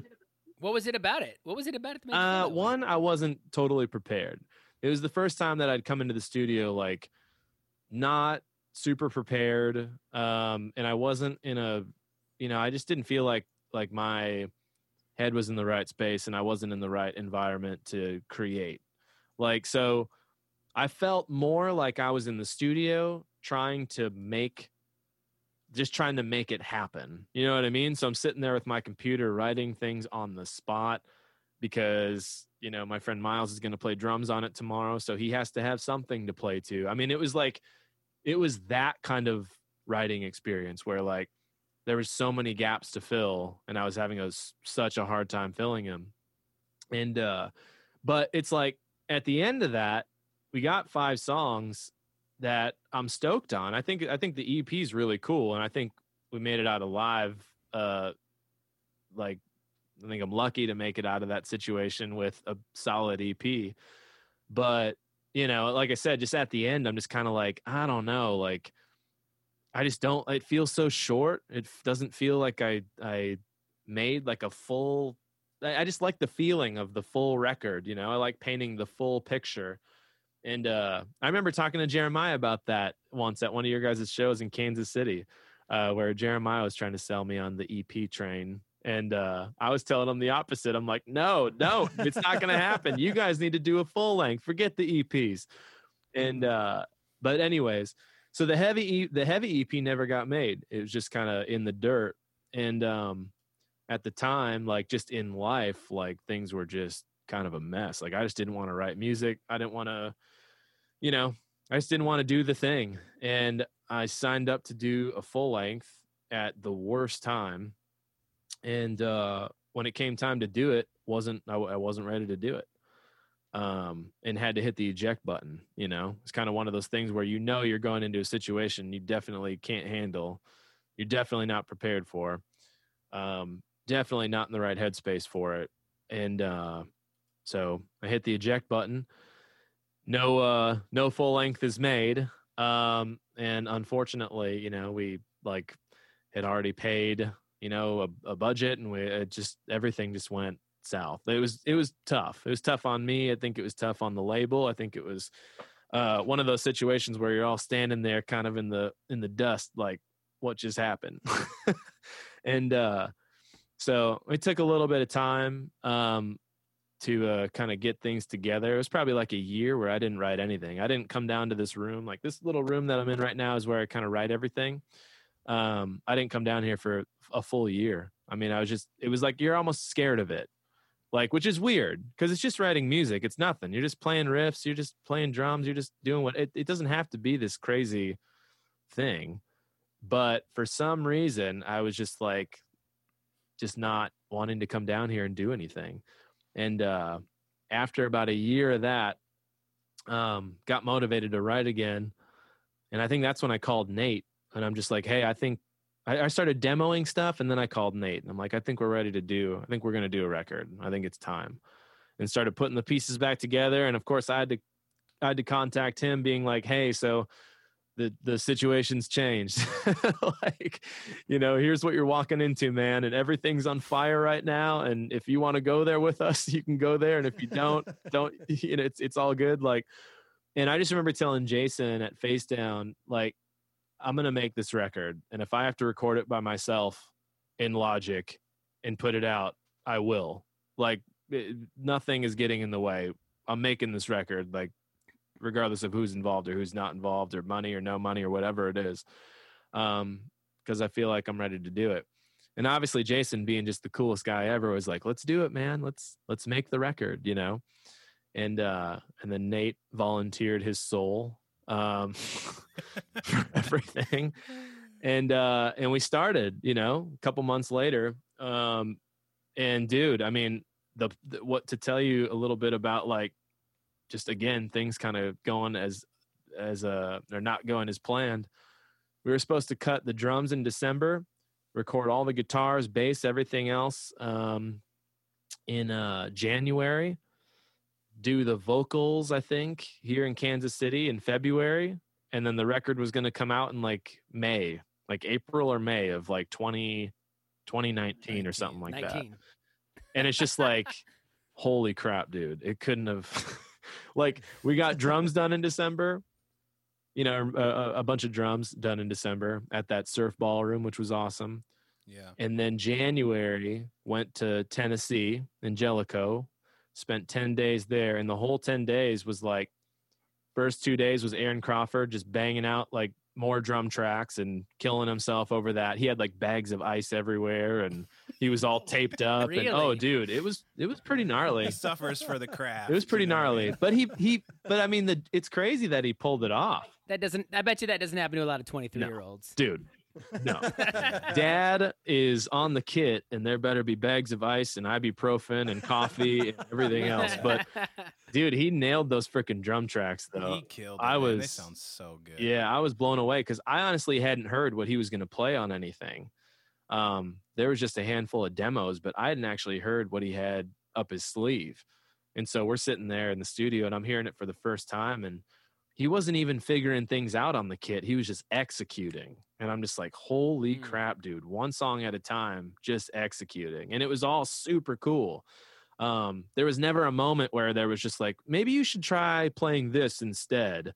It was just like, dude's on fire. Yeah. And that's awesome. He came in, knocked it out, and then drove like whatever 15 hours home after half a day of drums, and then got up and started teaching a college class the next day. That it was his first time it was like teaching. the first day of his new job. Yeah, dude, he's an animal, man. Just runs on coffee and Band-Aids. But anyways, but yeah, the rest of the time though was spent, I mean, it was like 8 straight days of guitar is essentially. Like 16-hour days. Yeah, long days just straight guitar. I think you...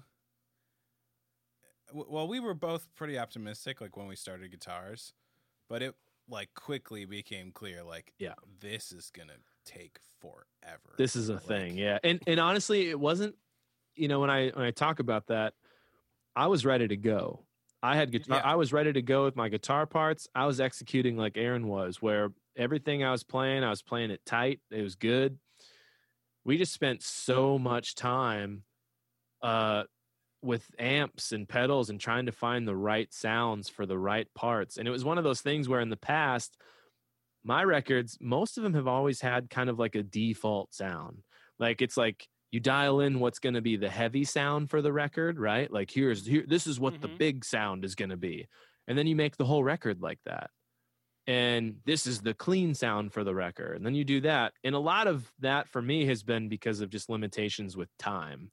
Like we've only got 7 days to do drums, bass, guitars, vocals, this whole thing. Like that's kind of been the experience. Well, it also can be a nice, clear path to the record sounding congruent. For sure, yeah. You know, it's not the only way to get that, but it is probably the easiest way to get the record to sound like it belongs right. together. And this was just like, I mean, we were taking it by song. I mean, I almost taking it by part, and it just everything had its own flavor and character, which, when I listened to it, definitely paid off. For this record, definitely paid off. It sounds phenomenal. It sounds dude, thanks, so man. good. Yeah, it sounds stupid good. And I figured it would be like that because I know Nate like works his buns off for bands who, like musically, he cares to help them see their vision. And this is what every good producer does. And same for Matt. Helps them get their vision and tries to get his head around it. But I remember him like almost like, you know, licking his chops when it was like clear that he was going to do it. And he was like, dude, I love this band. I've always loved Shane.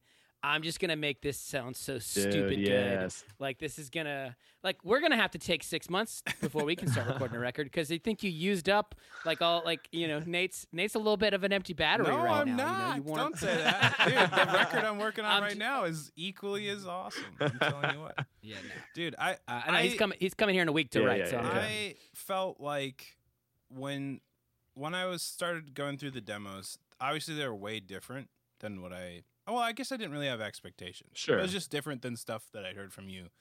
And then immediately things started to click in my head of like what we needed to do because I heard it and I was like, oh, Shane's finally making this record. That's what I thought. Like, is like, this is the record he has been waiting to make for sure, basically his whole life, you know, and this is it. This is the one. Because I will say the demos are awesome. They're so good. You could put them out and people would jam them and love them because they sound so good. And they're like, so many of the songs are like, feel like realized already. That's awesome. I think you told me that I came in with the most like polished pre-production or something like that. Yeah, best demos for a record I've ever heard. For sure. Because it sounded so good and just like the ideas were like really fleshed out. And even stuff that we changed, you know, was just because it's easy to change stuff when you're like, oh, this is already great, so we do this and this and this, and it just gets better. But as soon as I heard it, I was realizing that, you know, literally no guitar part gets to slide by. No, you know, nothing just gets a quick, yeah, okay, that sounds fine. The only things that ended up that way were like the very last day we had to move like down the hall to like the small studio. Oh yeah. And we kind of like rushed through like 3 or 4 guitar parts, and then I went back and redid them all like after you left. Yeah, I was like little lead parts and things like that. Yeah, just like little parts that would have been totally fine. I could have just, but it's like nothing. There was no stone unturned. Dude, like no corners cut at all with this thing. And I mean, to speak to that even more, like it was like with vocals, like I went through hell in my mind doing vocals on this album because it's doing something that I'm not comfortable with. It's like I can bark at the microphone all day long, and that's comfortable. Like even though I don't want to, I don't really have much of a desire to do it. It's just like I can turn that on, and it's just easy. But like actually singing, like really singing, not just like, you know, like Mountain Man singing, but like actually like really trying to pay attention to dynamics and how the words are coming out of my mouth and how the phrases are coming together. And like things like that are things that I've always just like, I'll try to put those things together, but I don't spend any time trying to become a singer. You know what I mean? I don't spend any time with my voice. I just do it. And most of the time, if I look back at like singing performances, I'm super disappointed because I don't put in the time, you know?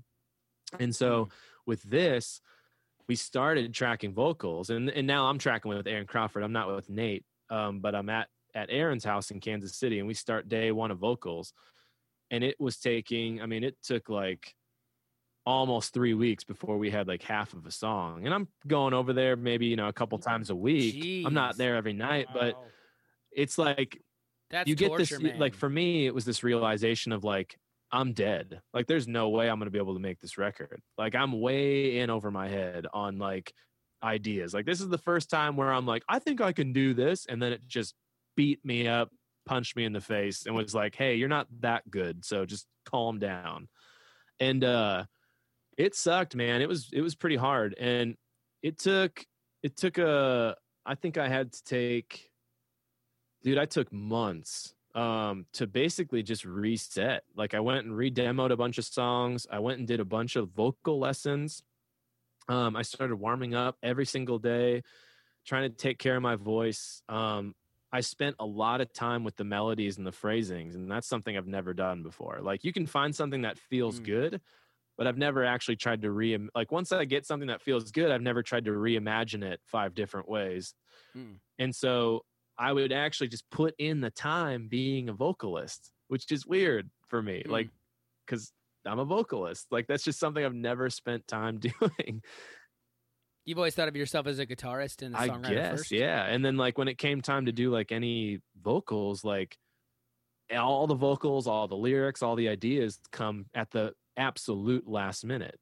You know, we'll be done with guitars, and the producer, whoever's working on it, will be looking at me like, dude, you got some vocals coming up or what? And I'll be like, oh, can we just do bass tomorrow instead? And it's just like scrambling to try and figure out. I mean, I've been lucky to make it out with decent lyrics and decent melodies. And I feel like I've been very fortunate to have records that I don't look back on and think like, ugh, that was a bummer. Like I've been happy with everything, but it's just different, man. When you're just being like, I don't know what I want to do anymore. Like it's so much easier to do that than it is to try and be like, okay, how am I going to frame out this vocal part, and what's going to make it like project what I want to project. And that's like something where, like, for instance, like in a heavy song, or in a song where maybe the chorus gets big, my instinct is to make the vocal big, right? I hear everything else escalate, and so I immediately just want to be like Dustin Kensrue style. like just go for it. But it's kind of like that's not always higher, louder. That's not always the case. Like, and that's one of those things where I'm like, just because I start singing louder and bigger doesn't mean that that's doing the trick. And there are ways to layer your vocals or add harmonies or do certain things to make a quieter vocal part, more chill vocal part sound huge over a big instrumental thing. And it's like, that's something I've never taken into consideration. So like that Choke song that's out right now. Thanks, Super dude. good. It's like the chorus is a big chorus. It's not like a rocker chorus, but it's got massive drums, all these synth parts and whatever. And the very first very first melody I ever demoed was me singing straight up, like, you know, at the top of my register, letting it roll. It's like, this is a big chorus. And I reimagined it, you know. It's like, okay, hold on. Let's come down.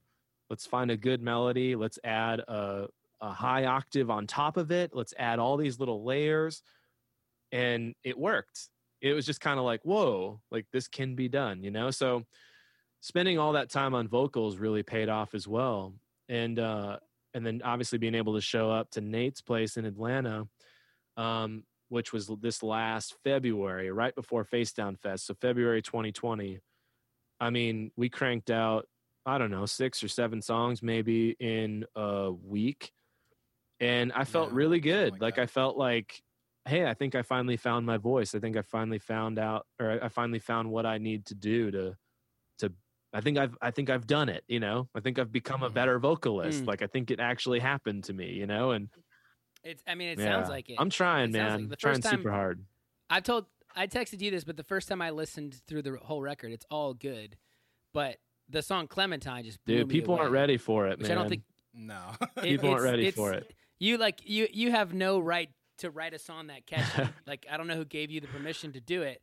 But I was like, this is probably one of the catchiest songs I'm going to hear all year. And your voice sounds so good. Like you really do it, like sound like so in so much control. There's so much control. Thanks, there. man. Which I can relate. I know when I'm on top of my game and I've warmed up enough and I've been singing for enough days in a row. And I know when usually when we play something like one off or 2 nights off, it's like, my life is, I wish I was wealthy enough to just get up for 2 weeks and practice, but I usually, things are running tight and you're doing the best you can to warm up and you just know it's not going to be my best, but it sounds like you recorded this. For me, I always kind of wished I could record at the end of a tour because I'm always really in good shape by then. My voice is anyway, but that's never happened. And also I would never want to go from one stress to the next, but it sounds like you're at the height of like just being I'm trying, really ready. man. And I listened to the record too, and I still listen to it, and I'm just like, man, I bet Nate had to do so much work to make this happen. But it's kind of like, I really think about it, and I'm just like, no, like, give yourself some credit, man. Like you put in the work, and you showed up and delivered, and it paid off. It's like you spent time being a vocalist, and it paid off. And that's kind of where, like, for me, I'm super stoked on this record because it's everything I wanted to do. Like Nate said at the beginning, it's the record I've always wanted to make. And it's just been a journey getting there. And now, I mean, and this came at a time where, like, I thought this was the end of the band. Like, I was going to hang it up. Before we made this record, I remember talking to Jason being like, dude, if somehow I pull this off, making another record, that's it, man. I'm out. Like this thing is dead in the water. Why? Because 20 people are going to listen to this. No one's going to care. And then they're going to complain that there's not enough yelling. So it's like, I'm out, which is such a stupid thing to like give credit to that comment, right? Like it's stupid to like pay attention to it. But it's just kind of like, before the record, it was kind of like, I just don't think that I have anything left to give to this. And then this I don't know, it feels like a new band to me. So new adventures ahead, but it's fun, man. I'm stoked on it, and I'm glad you guys like it. So, dude, it's so good. Yeah, it's like one of the only projects that I've worked on and immediately been like, I'm gonna listen to that. even though I've spent 1,000 hours listening to it. Right. You know, I probably listened to every song 500 times, but dude, I'm down to put it on. It's rad, man. And it's it funny. Just sounds great. So just like, yeah, dude, talking about Aaron, it was like, I want to talk about this for just a second because I thought it was awesome. I think people need to know that. So I wanted Aaron to be a part of this record somehow, some way. Because after doing the Ghost Story song with you guys a few years ago, you're again. welcome. Such an awesome song. Always my favorite to jump on stage with you guys and do it because I just get to be a total weirdo and bug you guys. And we love it. Yeah. I never know what you're going to do. It's always awesome. enjoyable. I love there was a text where you said, you were like, hey, Ghost Story's at whatever, 11:15. And I texted you back and just said, might show up. And then there was a time at that festival that I was like rushing back from. You guys were like, we're playing Ghost Story at 11:30. You're going to be there, right? And you guys were headlining audio feed. And I was like, yeah, I'm going to be there. But I'm like, there's a UFC pay-per-view on and it's a big one. And I mean, I can make it work for sure. But what's like the latest you guys can play that song? But anyways, I'm just planning on like, I got to be there at 11:30. And Aaron Crawford and I and Michael, our bass player, ended up at a Hooters because it was the only place showing the pay-per-view. And so we're at Hooters while everyone else is at audio feed. And I'm like just waiting for like the main event to end. And it's going all 5 rounds and everything is just crazy. And I'm looking at the clock like they're going to kill me. And Aaron Crawford's just like, dude, we got to get you back, man. Like, there's no way you're going to make it. And I remember thinking, like, just having this moment of like, you know what? Like, they're going to be fine. Like, they're going to make it work. They don't sell need us out. They can play other songs. Like, they don't need me. I'm not a maker. I'm not a deal breaker on this show. So it's like, they'll figure it out.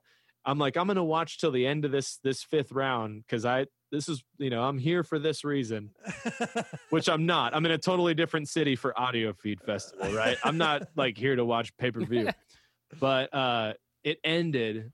And I just remember we got in the car and drove back like as fast as we could. And I hopped a fence and came flying through the door. And as soon as I got into the room, I got right up to the side of the stage and you guys had just finished playing a song. And I saw Aaron's eyes scanning the audience looking for me. And you made eye contact with me just for a second and boom, started playing the guitar part. And I'm like, oh. And as soon as you guys started playing the guitar part, I was like, I kind of freaked out for a minute because I was like, oh no, I didn't do my homework on this song. I haven't listened to it. Like, I haven't listened to it in a while. And I just kind of like panicked a little bit, even though I knew it. But it's one of those moments where it's like, oh my God, this is happening right now. And I'm here late. And when does it come in again? And so you guys are playing it. And I'm back behind the stage, like listening to it on YouTube, like huddled to my ears close as I can, trying to figure out like, wait, what's happening like in this part. And, but that ended up being such a fun performance. But anyways, all right. I'm back on track. That's just a good story. It's a good story, right? That one's worth telling. I always have a conversation with the band on the tour, like who's going to cover it if that person doesn't show up, because we always ask somebody to do it. And it's almost never been an issue. I think one time Nick from Wolves at the Gate like texted me like he'd done it every night. And I mean we were direct supporting, they were headlining, so it's cool for him to be there in time to do it. And one night he texted me, he's like, dude, I'm at a restaurant. I'm just not going to make it. And as we're like about to start playing and we get in the huddle and I'm like, okay, who can do it? If I do it, that's the rest of the show for me. I'm blown out, and Nate had done it some on that release tour, I think, right? Yeah. Nate? Yeah. Like the first tour I did with the band, I did it except for like the very end. I would love to see that, by the way. Yeah, it was fine. I think him and Jesse kind of split it a little bit. It was cool. And then we made anyway. And in any case, you wanted me to be on this record, so that was worth telling. That was a worthy path to go down, by the way. But anyways, I wanted you to be a part of it. But it's like there's so many like really pretty ambient moments on this album. Like there's so many moments where we could very easily drop Aaron Stone, very easily, and just let Aaron Stone do his thing, right? And it's going to be magical and beautiful and whatever. But I want to drop Aaron Stone in this place where Aaron Stone is uncomfortable. Why? Because I'm super uncomfortable in this song too. So we're just going to sit in this misery together, and it's either going to be great or it's just going to be terrible. But he'll have to own it with me, exactly. regardless. And if it's bad, it's because of that guest spot. Yeah. Well, what's funny is that song. So it's the title track of all songs. That was my negotiation. If I'm yeah. singing on it, I actually tried to pull the plug on it in the studio before Aaron started doing drums. You tried. I tried. Because I just didn't think it fit. Like for some reason, I was having a hard time hearing it. And before Aaron started tracking drums, I said, you know what? We're running out of time. Why don't you just skip this one? And I'm like, it just doesn't fit the record. We'll just do it later. And both Aaron and Nate were looking at me like, nah, I think we're going to record this one. I think let's just do it. It's easy enough. Nate's not going to let those riffs go. He's got some big, at the old, time, juicy. It was for sure my least favorite song. Like, it's just weird, right? Without a doubt. Like, it was a song that definitely felt like it wasn't there. Yeah. In a lot of ways. Right. Like, honestly, it wasn't there until the first mix. Like, yeah, I completely agree. Like, if the first mix hadn't turned out how it did, that would have gotten cut. For sure. Yeah, for sure. And honestly, that first mix is what blew my freaking mind, And but yeah, anyways, but Aaron, it's like I put it on your radar that you're gonna do this song, and I send this song to you, this demo, which is just this like sassy rock song, basically. And you prefaced it. You're like, "Hey man, we're gonna get weird together." And I'm so curious. A belt buckle. The whole song just was like a belt buckle. Well, I think this is where the phrase "cranking the hog" came from. Yeah. And that made me even more like nervous about it, that we were calling it the motorcycle song. I was like, oh God, this is a bad sign. Turner and Hooch. Yeah, this is a bad sign. But that was the first thing Nate told me. He's like, yeah, I think he wants you to get on this like motorcycle song. And I was like, now listen, okay. I knew that you'd probably listen to it and be like, oh, this is not going to happen. Like, I can't be a part of this. I'm curious to know what your reaction was when you first heard it. Well, I had been prefaced, and so my expectation was that it would be that I kind of knew what the vibe would be, and I knew that it would be like really well done, because I know I wouldn't be saying anything by you two that wasn't. So I feel like it was kind of like what you had both like kind of like done the eyebrow thing to me, like wait till you hear this one. So like I was prepared. It's like when anyway, it's like when someone who looks young asks you to guess their age and they're like doing their eyebrows, like, well, clearly then you're older than I think. Like that's got to be the thing. So yeah, I got it. And I was like, all right, challenge accepted. I mean, you had written the melody and you'd written the lyrics, and so it was just like, okay, I have to just try to execute this as well as I can and try to find, and I think I found a little place in the bridge to like add something that was like, felt like a little bit of me to it, For sure. But also I remember the first time I heard it, I was like, oh wow, he's singing, because this was in coronavirus, right? I couldn't go to studio anywhere, and Nate wasn't coming here at the time, and so I have a barely passable mic and I think at the time I was actually even in a gap of owning Logic. I had to use GarageBand, but I set up I kind of got Nate like, how should I set this up? I hung a bunch of blankets and pillows, and I was like, Shane threw the gauntlet down. I wish I could go to studio so that I could be sure that but now I really have to like be on, and I'm not good either at like knowing if my takes are good, like I really rely on Goldman and the guys in the booth to go, that's a good take. So it was more like, it was just like, oh, my friend wants me to do this thing, then it's done. And if this is what he wants me on, great. And you guys had prepared me for it. So, of course, I got it. And I was like, oh, this is super fun. And that's just a thing that we never do as a band, and mostly by design. Like, fun is not an adjective we're aiming for. So it was like, oh, okay, it's fun. And I really did, like, it was humbling and an honor to get to do it, and getting to hear it afterwards and how you guys mixed it. I think the bridge really sold me on the song Like it does something really cool. And I think it can. I think having heard the whole record, like it can fit. It really does. It's not indicative of the rest of the record, except for in the fact of its quality and its catchiness. Like those two things are. But it is like, I'm hoping you just license the crap out of that song, and because it can go places that your other songs can't. Thing. Like that's the benefit. Is like, let's just. As soon as I got out of my own way on thinking maybe it was too crazy or that it was not going to fly or whatever.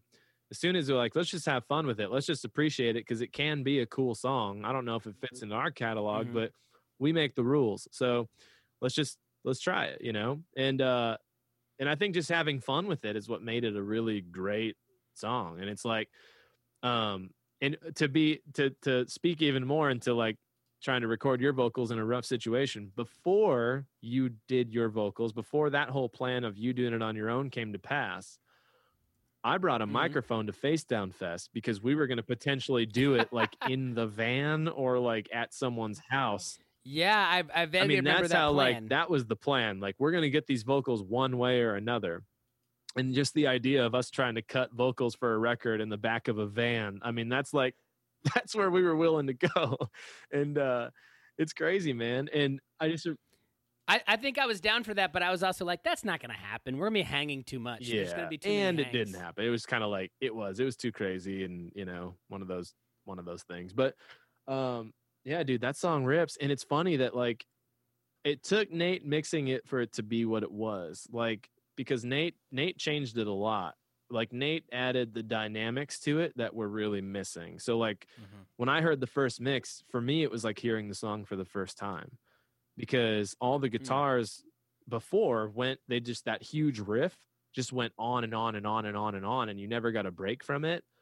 And Nate pieced it up to where like you were getting a break from this riff, and when the verse hits and the singing starts, it's just kind of like drums and bass, you know? And dude, it changed everything. So shout out to my boy Nate for just delivering, for cranking that hog, cranking that. Yeah. So now that the Nate Shane Love Fest is hey, I've been doing good. I only gave him that one shout out within the last like 30 minutes. So, but we can feel so much more than that coming through, Mike.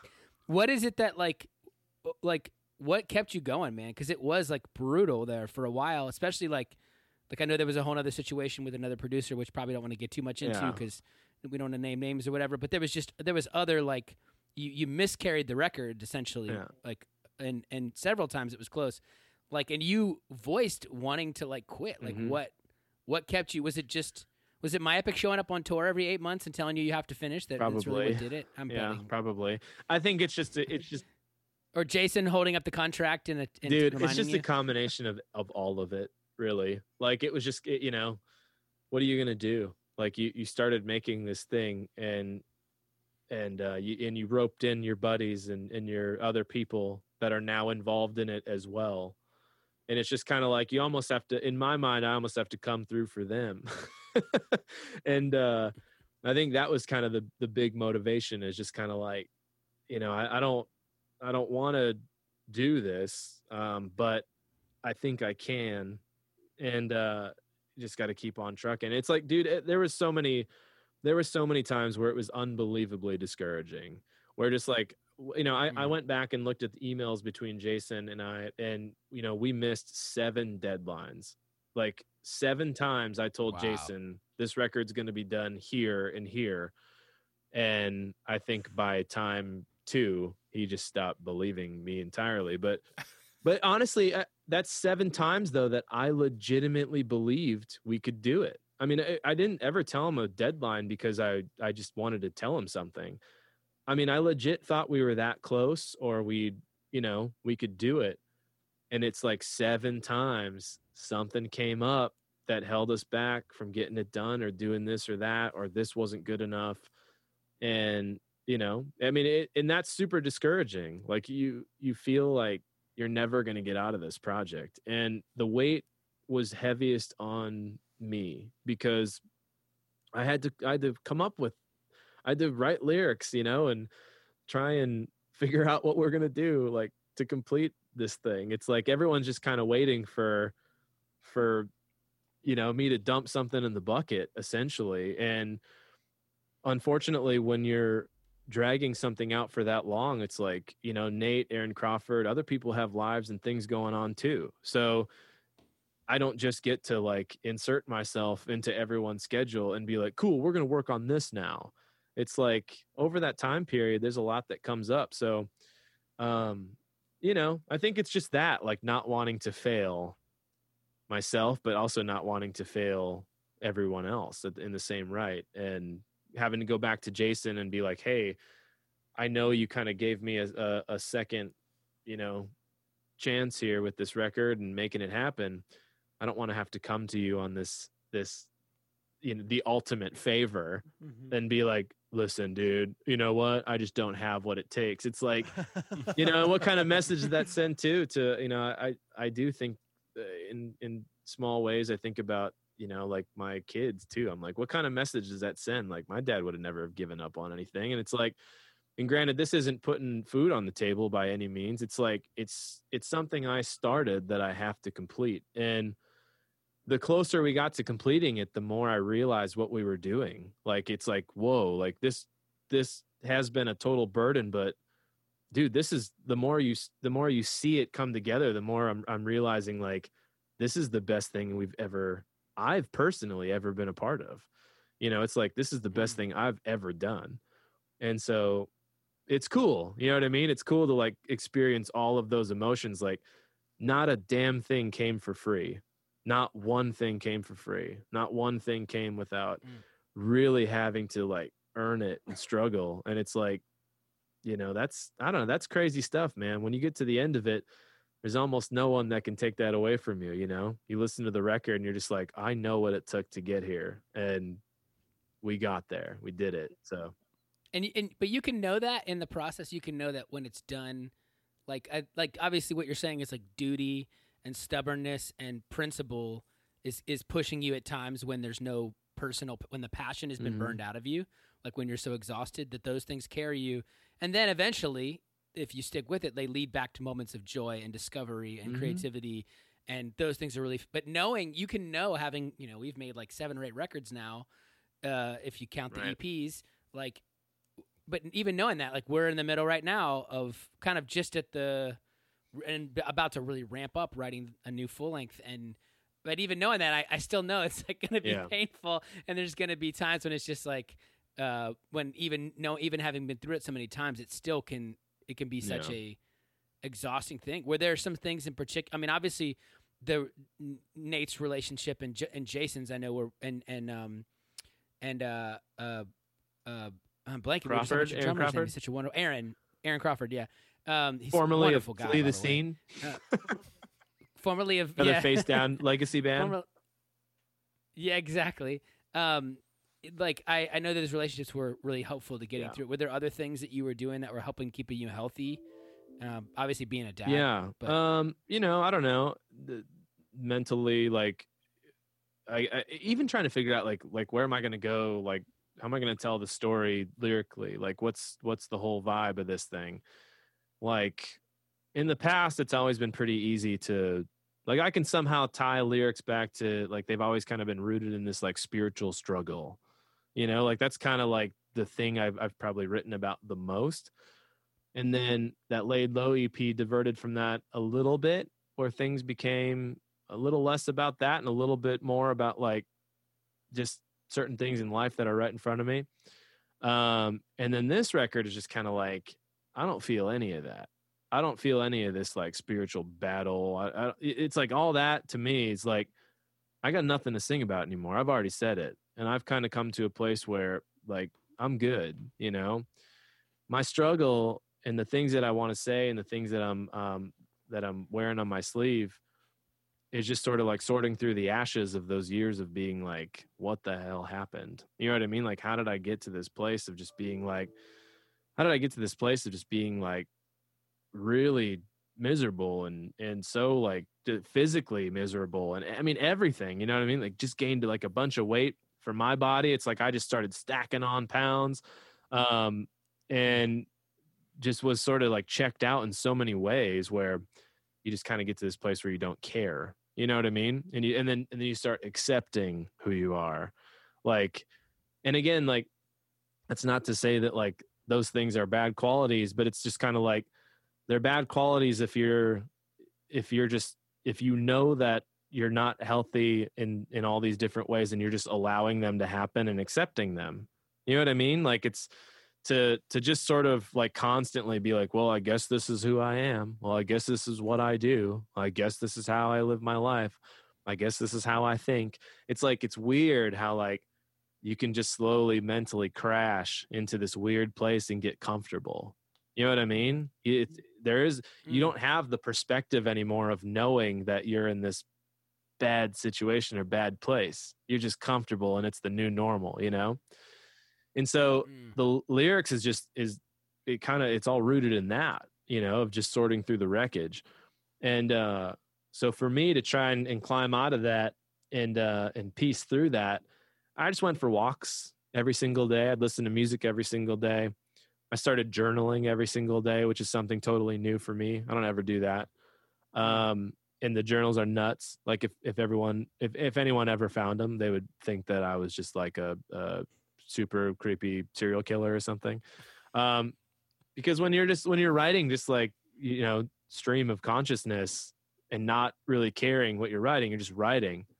It's crazy, you know, it's crazy talk. Like, you're not thinking anything through. You're just crazy talk. And so I just go through all these exercises to kind of get my mind sharp. And then, you know, started doing like Muay Thai, like MMA stuff, jiu-jitsu, things like that, to try and just work things out. And that's a good mental exercise as well. I mean, that requires a lot of kind of getting out of your own way and pushing through walls that, you know, physically you hit a wall where you're like, I don't think I can keep going. And you've got this little Brazilian guy in your face, like, go, go, go, go. It's just kind of like, you know, you end up having to face yourself so many times in that setting. And so I was just doing a lot of that. I was being really proactive and trying to get things together. And eventually I was able to channel that into a record, you know, which is just something I hadn't been ready for so long. I didn't know how it was going to, because that's how I get things out, right? Like, I guess like that's how I've chosen to say the things I need to say or deal with certain things. And it's just weird, like how long all of that took to process to like come to a point of like, okay, whoa, this record's done.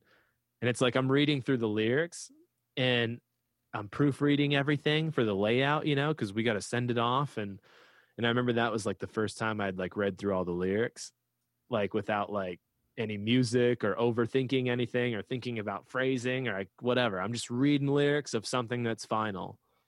And I was just like, holy crap, dude. Like, this is a dark record. And but it's cool because I see all of it, you know, and I feel better, you know. And again, it's good, man. It's good. So I don't even know what the original question was. I just kind of went off there, but that's yeah, I think that's kind of the story of whatever you asked. I think mental health upkeep. There you go. Something like that. There you go. Something like that. So, but yeah, it's good. So it's the sound. This record is also the sound of you getting healthy. I think so. Yeah, that's a good way of putting it. So, you know, rock and roll. Well, what else do you say about it? I'm so stoked you stuck it out, man. Every time we'd see you coming through on tour or whatever, and we'd hear where things were, and sometimes see you pretty discouraged. Yeah. It'd always just be like, man, I hope he, you know, we'd always talk to you and tell you that. You know? We just wanted to see you stick it out, and super proud of you, man. Thanks, it's great. Dude. It's a great Thanks. record. I hope people will check Appreciate it out. that. Yeah. It's funny. It just becomes a joke sometimes where you're just kind of like, yeah, it's going to be done. It's going to get done. And it's like after 2 years, you're just kind of like, is this really ever going to be done? And yeah, so it's cool, man. I appreciate that. Thank you. So, and Nate and I, we're going to celebrate this weekend, man. It's going to be good. We're going to do all the Atlanta things, which is just kind of camping out at Nate's house with some licorice and Lucky Charms and Lucky Charms. Dude, you remember I brought a box of Lucky Charms and yeah, I think I brought all the remarked how snacks. Strange that was. Snack I brought all away. the snacks. So, but anyways, As a kid, I was convinced I was going to get Lucky Charms as an adult and pull out all the charms and eat a bowl of that. And obviously, as an adult, that sounds awful. dude, I was gonna say it's not too I late, think Jeremiah. you can Any buy day. the little. I'm like more marshmallows inclined on their to own, pull my all the man. marshmallows out and eat that. yeah. But anyways, that's what's up. We hit the wall. We hit the wall. That's it. We officially hit the wall. That's that's the all I record in a nutshell. What else you guys got for me? Well, I will say that I've seen you play like 12 times now, and your last set at Face Down Fest was like, oh freaking yeah, I get it now. You absolutely killed it, and I was like, okay, this is a different Shane. This is a Shane that like feels confident, and like it was just cool, man. It was Yeah. really really cool, that set. The So, healthiest and happiest I've ever Dude, seen. it all stems And- back to this time I met Jim Atkins. yes. No. And he just inspired you. I appreciate Dude, that though. Ryan and Yeah. I were talking. No, it was awesome. I was like, dude, that's the best set at this fest for sure. Nobody's Oh. gonna beat it.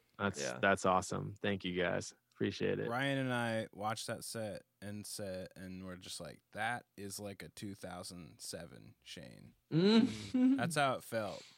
yeah. Like Just- just that crazy, like early hands Yeah. Just energy. owning it, man. Yeah, I kind It of was so found a good. new character within myself. I found, and honestly, I think I kind of found it.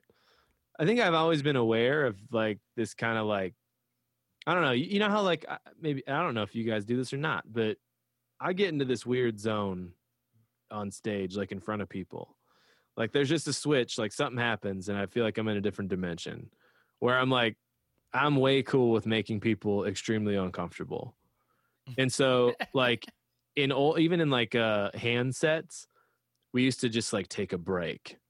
Like there's a part that like I'm supposed to play guitar and come back in, and I would just, and because our sets were always so awkward anyways, and there wasn't like a ton of people like yelling or chanting the words, it's like people were already just kind of standing there like, when's War of Ages gonna play?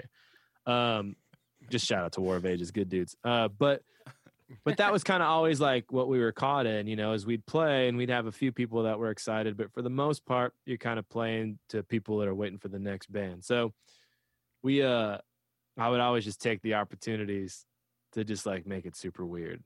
So like everything would just go quiet and I'm supposed to start playing, and I would just let all the instruments drown out, and I would just stand there with my hands down, just looking at the crowd in dead silence. It's like an entire room, dead silence. And it's like, who's going to break, you or me? You know what I mean? Like, and, but I kind of like just, it's just it's a different zone. And, I feel like I kind of found I've always been trying to hone in on that character, like to figure out like, who is that guy? You know what I mean? Like what's happening with that guy? What's the big difference between that guy and then off stage, like that guy? And, I think I kind of found who that guy is being on stage with My Epic, doing the little guest vocal parts, because I didn't have a guitar and it's not my band, and I don't have to like, I just get to just do my thing. I just get to do whatever hits, and I can jump off stage and it doesn't matter. People are there for My Epic. So I kind of found this new, like these little like dance moves and this weird, like creepy vibe. We And noticed. I loved it. And like, as soon as I started doing that, I'm kind of like, I think I found it. I think I found this guy I've been looking for forever. Well, the classic cool guy move, if you have a guest vocal, is to make it to the mic like right at the last minute, right? Like, so you're kind of coming in with force, at least in my mind, with force and aggression. You're really making a powerful entrance because then you're grabbing the mic. And I think it was a couple years ago at Audio Feed, and it's on YouTube, where like you came out like way early, like not even like a chord, maybe even the verse before, and you're sort of making this like politician kissing baby shaking hand lap around the stage, like checking in with us. You're like, come hang out You guys with me, ready? and then You go ready hang for out this? with Nate. You guys ready for this? And I remember like, and you're just like dancing, and I was just like, all right, this is. I What remember we're doing. trying to make Nate laugh because like it's such a serious, and that's the thing. I have no business being silly in this song because it's serious, but. Oh yeah, because you should do that in one of our silly songs. But at the same time, all right, listen, first of all, that show, your boy's coming off of Cloud 9. I just got a 5-round title fight, UFC, right? I show up and I'm ready to roll. Whatever happens, happens. But I also came out super early because I was also just like I said before, questioning like, when does this part start? I need to go out and make sure. And so I was out there just hanging out, saying what's up to all you guys, and then trying to make Nate laugh. And I remember like yelling at Nate, just be like, "This is it? Is this it? This is it?" And Nate's just like, "Yeah. Go for it." And but anyways, but then I just like coming out early. Like it's fun because you're right. Like there is this aggression or whatever it is to just like coming out at the right moment, grabbing the mic. It's like, but first of all, guest vocalists, not my bag. I've never enjoyed guest vocalists on anything ever, because here's the thing. And live, right? In an actual like recording, sure, there's been times, but this is a hot live take, though, for sure. It's typically not. It's typically a friend of the band who has been waiting for this moment to be front man and to shine. So, and it's even worse in like the hardcore scene, because then you just get this random dude that comes out. You see him struggling to unwrap the mic around the stand, and then he takes it, and for some reason his mic is louder than the others, or not on. Or one of the two. If you got a good sound guy, it's not on. All right, we're not gonna give this guy that much credit. So it's like, and then he just goes, and then the dude just goes hard, right? And it's kind of like, to me, it's just like, but why? And I get it, like there's like whatever, this like hardcore music unity, like we're yelling together kind of thing. I don't know what it is, but I've never liked it. I've never wanted to be the guy that like walks out on stage and is like, "Hey everyone, here I am. You ready to hear what I have to bring?" It's like, I thought that this band wasn't doing a good enough job, so I'm going to come out here and steal some shine. It's like, I've always like, and I'm guilty of some of that in the past too. Like, but I don't know. Something's always bothered me about it. So with this though, it's like, wait, I sang this part. I did this. So I get to do this, right? Yeah. And rather than like strolling on out at the right moment, I'm like, I'm just going to go out there and I'm going to hang with these guys and set the vibe, and I'm going to sing. It's going to be awesome. You know what I mean? Like, and it's been fun that way, because it feels less like, okay, here's the moment, and they stroll out there, and anyways, it doesn't matter. So it doesn't matter. It's safe to say that you and Aaron approach a lot of this stuff from very different ends of the spectrum. Yeah. I'm curious. Yeah. Break it down for us, Jeremiah. Just like, break me down. Like intentionally putting yourself in uncomfortable positions is not really Aaron's vibe. Oh, I see. Aaron's like, let's be prepared. Let's be like, Yeah. And it's like almost everything you've described is like, I'm like, oh man, that would like, it would honestly make me a wreck too, but I don't put myself in any of those positions anyway. But yeah, I'm like, oh, that's so not Aaron's vibe on that. Well, hey, no, I want to be prepared. Like my recurring nightmare is like the show starts or the record's due and I'm not ready. Yeah. And but I would agree too that like calling the ball and saying we're making a record when songs aren't written, and that's all, you're already putting yourself in the pressure cooker. Yeah. Big time. Like, but yeah, like I when I go on stage, I'm like trying to like be, and that grows out of, you're not wanting to be awkward on stage. No, I don't know. Well, that I'm not above, which makes it more fun corny. to pick on you on stage. I mean, I've been I mean, here's the thing. Like, those are different. They're just different things. I mean, I've done like VBS for years for like 500 kids, and I'll just be the goofiest, corniest. I don't mind in that. Right.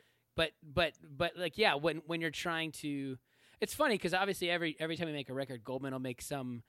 He's not really picking on me, but he's making some joke about how I can't really write a fun song, or like I remember him saying like on our first record, like like something about like he was making a joke about like people like me and As Cities Burn who couldn't possibly not try to write every song about the deepest level of existence. And I don't know why that is. That's the stuff that seems to. Although lately I've been writing a lot of songs about poop because I have a daughter, and that's just coming like really naturally now. You know. As it does, but like it tends to come naturally. Yeah, but I can click into the VBS thing. But at this point with my Epic, it's like that's not what our songs do. But I do have. Well, we are going to write that VBS record. Yeah. Wait, but Shane's not talking about a VBS vibe. Yeah. Also, awkward isn't really the right word for it. It's more like deliberate, like caricature, right? Well, I thought that he used the word awkward. He likes the awkward. Like Shane used that word. He forces the audience to feel awkward. Right. Yeah. Oh yeah. I'm not saying he's awkward. But he's like putting himself in what could be characterized as awkward. For sure. Dude, Silence it's, is. As long as you own it, it's not awkward. That's true. That's also I will true. say that when we've had the benefit in the last few years to tour a lot more than you have, Shane, and part of what comes with that is like I just enjoy playing. So I do enjoy playing a lot. Like if you ask me what's the most fun I've had in the last few years, it's playing with these dudes. Right. Like because they're gonna come ready too, and after the second or third, usually by the third show, it feels so automatic. I'm not. Maybe it's a good thing. I don't have to think. I don't have to think about it. Like I'm just at that point, I'm just really just enjoying it and whatever. And the songs, have a feeling that is just naturally. Whatever, but Jeremiah's not wrong. I like being prepared for a live show, but I also just like messing with people. Like I like. Yeah, I don't have messing that. with my band guys and making them wonder what the hell's going on during a set. Like I like the unexpected because it's just like I don't know. There's something about it. It's like let's not take this too seriously. Like. We take it seriously and we care. It's like if I didn't care, it wouldn't have taken 2 years to make a record. But there's also this element of just kind of like, like, hey, we're just playing rock music. You know what I mean? Like let's do our thing and everyone just chill out. They're like nothing's ever going to be perfect. Like especially for us, it's like we're never going to have the perfect sound. We're never going to be the band that has the sound check. You know what I mean? Like where it's like the tracks are never going to work right. You know what I mean? The guitars are always going to come unplugged. The snare drum's always going to break. It's like whatever's going to happen is going to happen. You've also been conditioned to you believe that. Yeah, like I'm good. Every time we talk about this, you're like, why is anything good going to happen? Nothing good's going to happen. And I'm good with it. I honestly think I do better just being like, okay, like, hey, this is rock and roll, man. And I think honestly, just to tie that back a little bit to like even just working with Nate on the record, it's like you can be surgical about everything you do making a record. Everything can be the perfect placement, the perfect isolation, you can do it, all the math and whatever. But it's like at the same time, like there's this element of like for instance, like a guitar sound. It's kind of like, well, we could move the mic here, or do you think I should change strings, or do you think I should do this or do this or do this? And Nate is going to be the guy that like, rather than like going into that conversation is just going to be like, sounds like a rock guitar, man. It sounds good. It's like that mentality for me. That's awesome. That's what I love is because like you care, like Nate cares about the details. Nate knows what he's doing. I know what I'm doing on stage. And we care, but there's also this level of just like, man, like where we draw the line, you know what I mean? Of things that we're really paying attention to that actually do really matter. It's like, I like that. You know what I mean? I could never live in this like ultra surgical approach to everything. And every live show's got to be like pristine and exactly with the, like everything's got to be like, everything's got to work. That's why none of us are in metal bands. Yeah. Oh, dude, like for real, right? So I'm kind of in a metal band. Yeah, that's true. That's actually true. But I am obsessed with like danger when it comes to like live performances. Yeah. I hate feeling like they're like the only thing that could go wrong is I make a mistake. That's not any fun. Like right. So I never want to approach a tour or a show without like having an idea of like improv or like just having some, like, there has to be room for something to happen. Otherwise nothing happens for me. Like, whether that's like, it could be a whole bunch of different things. It could be like on the one tour, it was like, okay, on this part, I'm going to punch these pedals off or whatever, just like dumb stuff like that I want to do, because it's like eventually playing the set is automatic. Like, and if that's what I'm doing every night, that doesn't really hold my interest. Not to say I'm some like amazing musician. I don't think that's necessarily the case. It's just like I get bored. I want to do crazy, more fun stuff. That I would say that I don't know what it's called. There's white privilege and there's like wealth privilege. That's talent privilege, and most of us don't have it. I'm with you. And like it's gonna take, even when I'm feeling good, I still have to be fully engaged. Like I don't need any help for it to feel dangerous. Even when it's going well, it feels dangerous. And some of that is like you've joked, Nate, like, oh, you don't do the singing and riffing thing as much as I have had to do and do all the time. But that alone for me, like there's there's the acrobatics right there. You give me the power to like have room to improvise and do things, because you are going to do the same thing regardless, right? So like you staying consistent means that I can, and this happened like the biggest time in my life where this happened was when I played with Author, because and there was like, I think the whole band had a more like a stronger sense of improvisation, but I do think it was like, well, these are what the songs are, and Trevor's going to play, his guitar parts are simple, and he's going to sing his songs, and he sings them, pretty much the same way. And it's like, then essentially everyone else in the band, we just got to do, here's the outline of what this show is going to be like. And then, we would jam and, like, granted, this is like a super DIY setting or whatever, but it's like, that was just like me learning that, oh, this is what I want from playing live. It's like not necessarily having everything spelled out. I think My Epic does a really great job of that, of like kind of riding that line of like, it feels like a rock band playing and doing their thing. Like it doesn't feel like it doesn't feel like you're chained to anything. But yet still feels and sounds professional always. You know what I mean? And like, that's something that like I talk about all the time with our guys. I'm not blowing smoke, but it's like, I said it at Face Down Fest. I'm like, I've seen these guys so many times over so many years in so many different rooms. And it's like, there's never a time where like you guys fail. Like, and you might think that you guys fail, but it's like you guys always consistently just sound great. And it doesn't really matter what the circumstances are. And it's like, to me, that freaking rules. And, I appreciate that. So thanks for saying that. I think some of that has to do with certain of us being like me, and I don't know to what degree Jeremiah does, but I would think you are pretty committed to the same thing every night as well, Jeremiah. I don't. Yeah, I mean, really besides the like slowly the first few days dialing stuff in pedal wise or something, but yeah. Well, I feel like consistent. I even know like when your sub pedal's gonna hit. Like I know that the second time through the chorus of Hail is when you're gonna like hit the chords or whatever. But like we have different drummers often, and then Nate obviously is gifted enough to do that. And I feel like we've really enjoyed not using tracks again. Yeah, right. The last few tours. That's how I'm looking at this new record of like, obviously there's a lot of layers to this thing.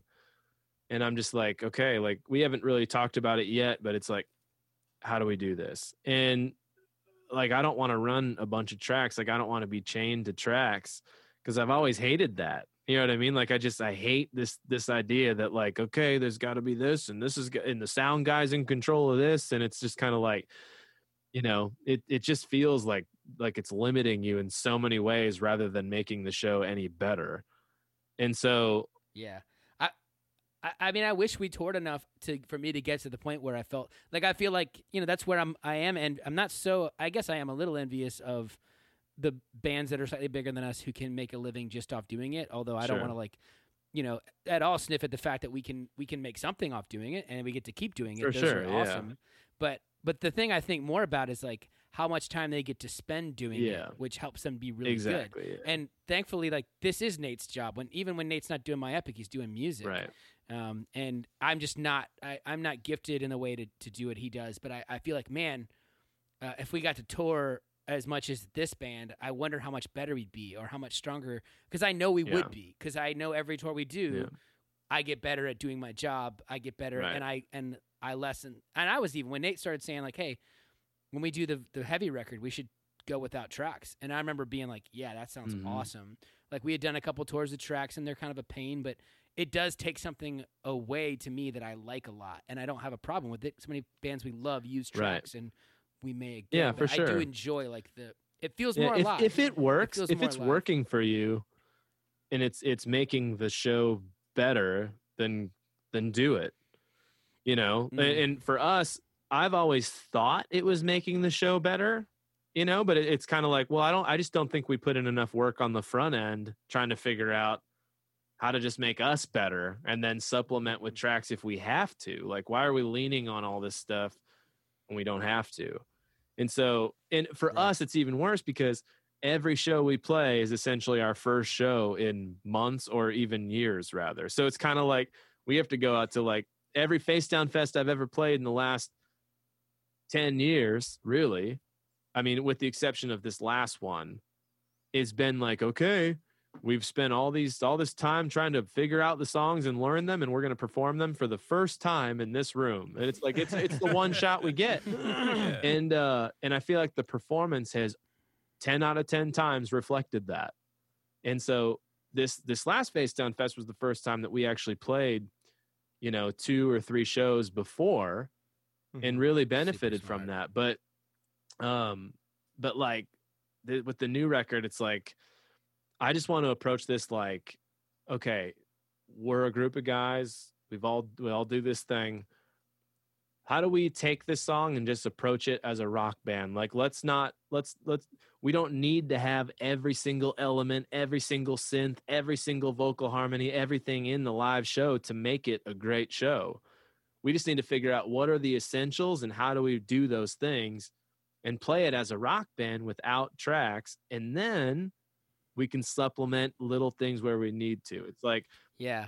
What's kind of infuriating, but it is freeing, is like when I play every now and then as a acoustic without anybody else, which I never want to do, but sometimes I get in positions where I'll do it, and people are always, the people that are there act like it was just as great as if we played, and I'm like, it wasn't even like, it's 2% as cool, but they just like the song and they get to hear, and it just blows my mind how many people like I just don't prefer acoustic-based music, although it's just a personal thing. You sound really good doing it, you know? It's like when you guys, when the quarantine thing started and you guys did those first couple, YouTube performances or Facebook performances or whatever, it's like the first like quarantine sessions, you know? Jason emailed me after the first one or 2 or whatever, and he's just like, hey, so with you guys coming out with a new record, you should consider maybe trying this. And I just remember being like, not a shat in hell, like there's no way I'm gonna sit down with an acoustic in front of whatever, and like it's like not gonna work for me. I part of me, like, and maybe it's a goal for me on this record, is to write songs that I feel like, because and I don't regret this as a band, and I hope there's still a lot of this on our next record, of this is built around dynamic. Like, this is supposed to be big. It can be reinterpreted, but I'm always hoping with every song I write that it's good enough that there's a version of it that I can just play on acoustic and feel as strongly, even though it's interpreted different. But there's a lot of songs, it's like people are like, oh, I've never played Lower Still acoustic because it just doesn't work work that way. And that doesn't mean it's a bad thing, but that's the kind of a current, like, that's been more of a thing the last 10 years. But well, I still think you should do it. Dude, I mean, you know, I don't know. It's so hard to just do your awkward silence performance. Just turn it on for an hour. Just turn on YouTube and just be like, see if the audience wins or you. Well, let's see if I can get viewers down to absolute 0. See if you can stay until it's 0. Yeah, it just ends up being 1, and it's just like Jim Atkins. It's just Jim Atkins. It would be Jim. Yeah, just believe that it's him on the other end. The only comment is like, "Are you going to play anything?" Oh man, are you going to play anything best on Creator? Roast ever. Like, yeah, best roast. So we always I stand here as a member of humanity to say thank you for persevering, making this record. I hope people will check it out. You and Nate did a phenomenal job. It's really good. We always end the show with thanks, no thanks. Ooh. You get to pick one, not both. You get to be thankful or not thankful for something. Crap. That's what you got. Okay. So you don't have to go first. We'll go first. You can Sure, have a minute to sure. think about it. Because even though none of us have one yet, we Okay. will go first. Because we should have known. We should have been ready. I'll go. Guys, Wait, what who's do you going got? first? I'll go. Okay, go. I got a good one. I'll give a. This is gonna sound mean for it to be a no thanks, but I'll give a no thanks to a guy from my neighborhood who's been helping me for a little bit at work, who cut the tip of his finger off on the table saw this week. Oh, dang. Dude. Yeah, Yikes. just Dang. careless mistake, man. No like bone or nerve, but like tore his finger up pretty good. That sucks. So yeah, he's been a super trooper about it. Super trooper about Trooper. I didn't mean to do that, but yeah. it? Right. He was a champ about the whole thing, and he's been working, with his bandages and so. But that was Dang. not a fun. That was not a fun day. For sure. God. Okay. Damn. So beat Nate, that. what do you got? Yeah, Nate, what do you got? You got all your appendages? Yeah, I All your got them phalanges? all. I got them all, baby. Okay, this is really stupid, but I'm gonna say it anyways. I'm gonna throw my thanks to this game called Mario 35. It's on the Switch. Oh, you're playing yeah. that. So I'm playing that. I love old Mario Currently. games a lot. And yesterday, I was on a hot streak, and I was ranked 776 in the world. Yo. Whoa. real? Woo! Just yesterday. That's awesome. I'm sure it's not that. I haven't checked today, so I'm sure someone is whooping on me now. Do you have any idea how big how many people are in Well, the the week rankings? before Like, that, I was in the 100,000th of. Wow. Oh, geez. Okay. All right. So I don't know if that means Dude, anything. it would have been cool if you were right at that 777 point, but I wasn't. But yeah, man. just slacked just a little Dude, bit. I was cooking on there. My Marios were going big time. Dude, it was so sick. I Oh just my had God. adrenaline pumping all night. That's rad. Mm. Is it though? I think it's cool. I think it's cool that you're All stuck in that world. Yeah. Adrenaline pumping. You gotta get, dude. Rock on, man. Yeah, man. So- I was having a good time. So there you Yeah, go. I think it's cool. So I got it. I came up with some. So Okay, go ahead. I'm still thinking for some reason. Thanks to Sopranos. Oh, I'd never watched it before. Our boy Dave Quiggle introduced it into my life, and it's been freaking so awesome. Probably favorite show of all time. That is awesome. Oh, wow. No thanks to. When does this air? When is this? You were only supposed to do one. You only get one. You only get one. You don't I get thought to you do get to go both. thanks. Oh, it's like a No, two-way either street. or. I mean, I was Look, pretty clear about it. cancel that I don't one. know Yeah, but how you I could have missed crazy it. You ADD, were I more don't pay excited attention. about the no thanks. You were more excited about the no thanks. I was more excited Go for. with I'm that just gonna do this my way. This is my show. Actually, highway. when does this come out? Favorite Limp Bizkit When does this song. come out? What? couple weeks. I was gonna make it next because your Yeah, record's coming let's out. do So I was next gonna step. pump hopefully Next week sometime. So after release date. Okay. Yes. Yeah. No thanks to social media algorithms for one. Holy crap, navigating that today is not fun. And two, no thanks to Spotify. Straight up, all right? I'm gonna call you out because if you're listening, Oh wow. thank you for not playlisting a single one of our songs that we worked Whoa. hard Oh on. man. Not a single one. Now, release day is Friday, and it's the last opportunity, and we've got Clementine on deck. All right. So Come on, world. maybe Get on they've been board. holding out in a Spotify playlist, that one. Then I take it all back. But up to this point, where are you at? Where are you at? We give you Yeah, three that's so weird. awesome jams, and you don't even give us like whatever, like the Dude, motorcycle the gems real over there at Spotify. give us something. Man. Give us something. So the struggle's real. Yeah. Anyways, but that's what's up. I'm gonna say thanks to my neighbor. We got new neighbors, and they have a bunch of little boys, and one of them, his name is Brighton. He's like 7, and he's just become our little buddy. He comes over and hangs out, and some friend gave us a bunch of old wood they weren't using, and we're building him a little tree fort, more like a little ground fort in the backyard, and just fun little kids, man. And they come in there, sweet to my daughter and my wife and I. They help us do. They just want to do anything we're doing. If we're doing chores, they want to hang out. Awesome. So, thanks to my buddy Brighton, best neighbor on the block. Rock and roll, yeah. So that rules. Well, it does. I love rule, you, man. dudes. It does rule to have a polite Dennis the Menace right next door. But dude, thanks for doing this, man. We love you, buddy. And we're proud of you. Thank you. It's been a pleasure. So thanks for having me on your pod. Having you on your pod. So. And I hope you boys have a good time on the Chartreuse Caboose this weekend. Dude, the Stoke train is chugging along, man. It's going to be awesome. But yeah, no, it's been awesome. I'm stoked to hear new stuff from you guys. So bring that. Get through it. Bring it. We're all ready. And we want a full length. We don't want none of this EP nonsense. Oh, it's a full length. Don't worry. All right, good. Your cries have been heard. Yeah. It's just that you are the deciding factor. I had a feeling. I had a feeling I was it, so I'm glad I could turn you guys. But all right. Bye. Yeah. All right, we love you, dude. Peace out. All right. Between the Notes is the epicenter of the dish.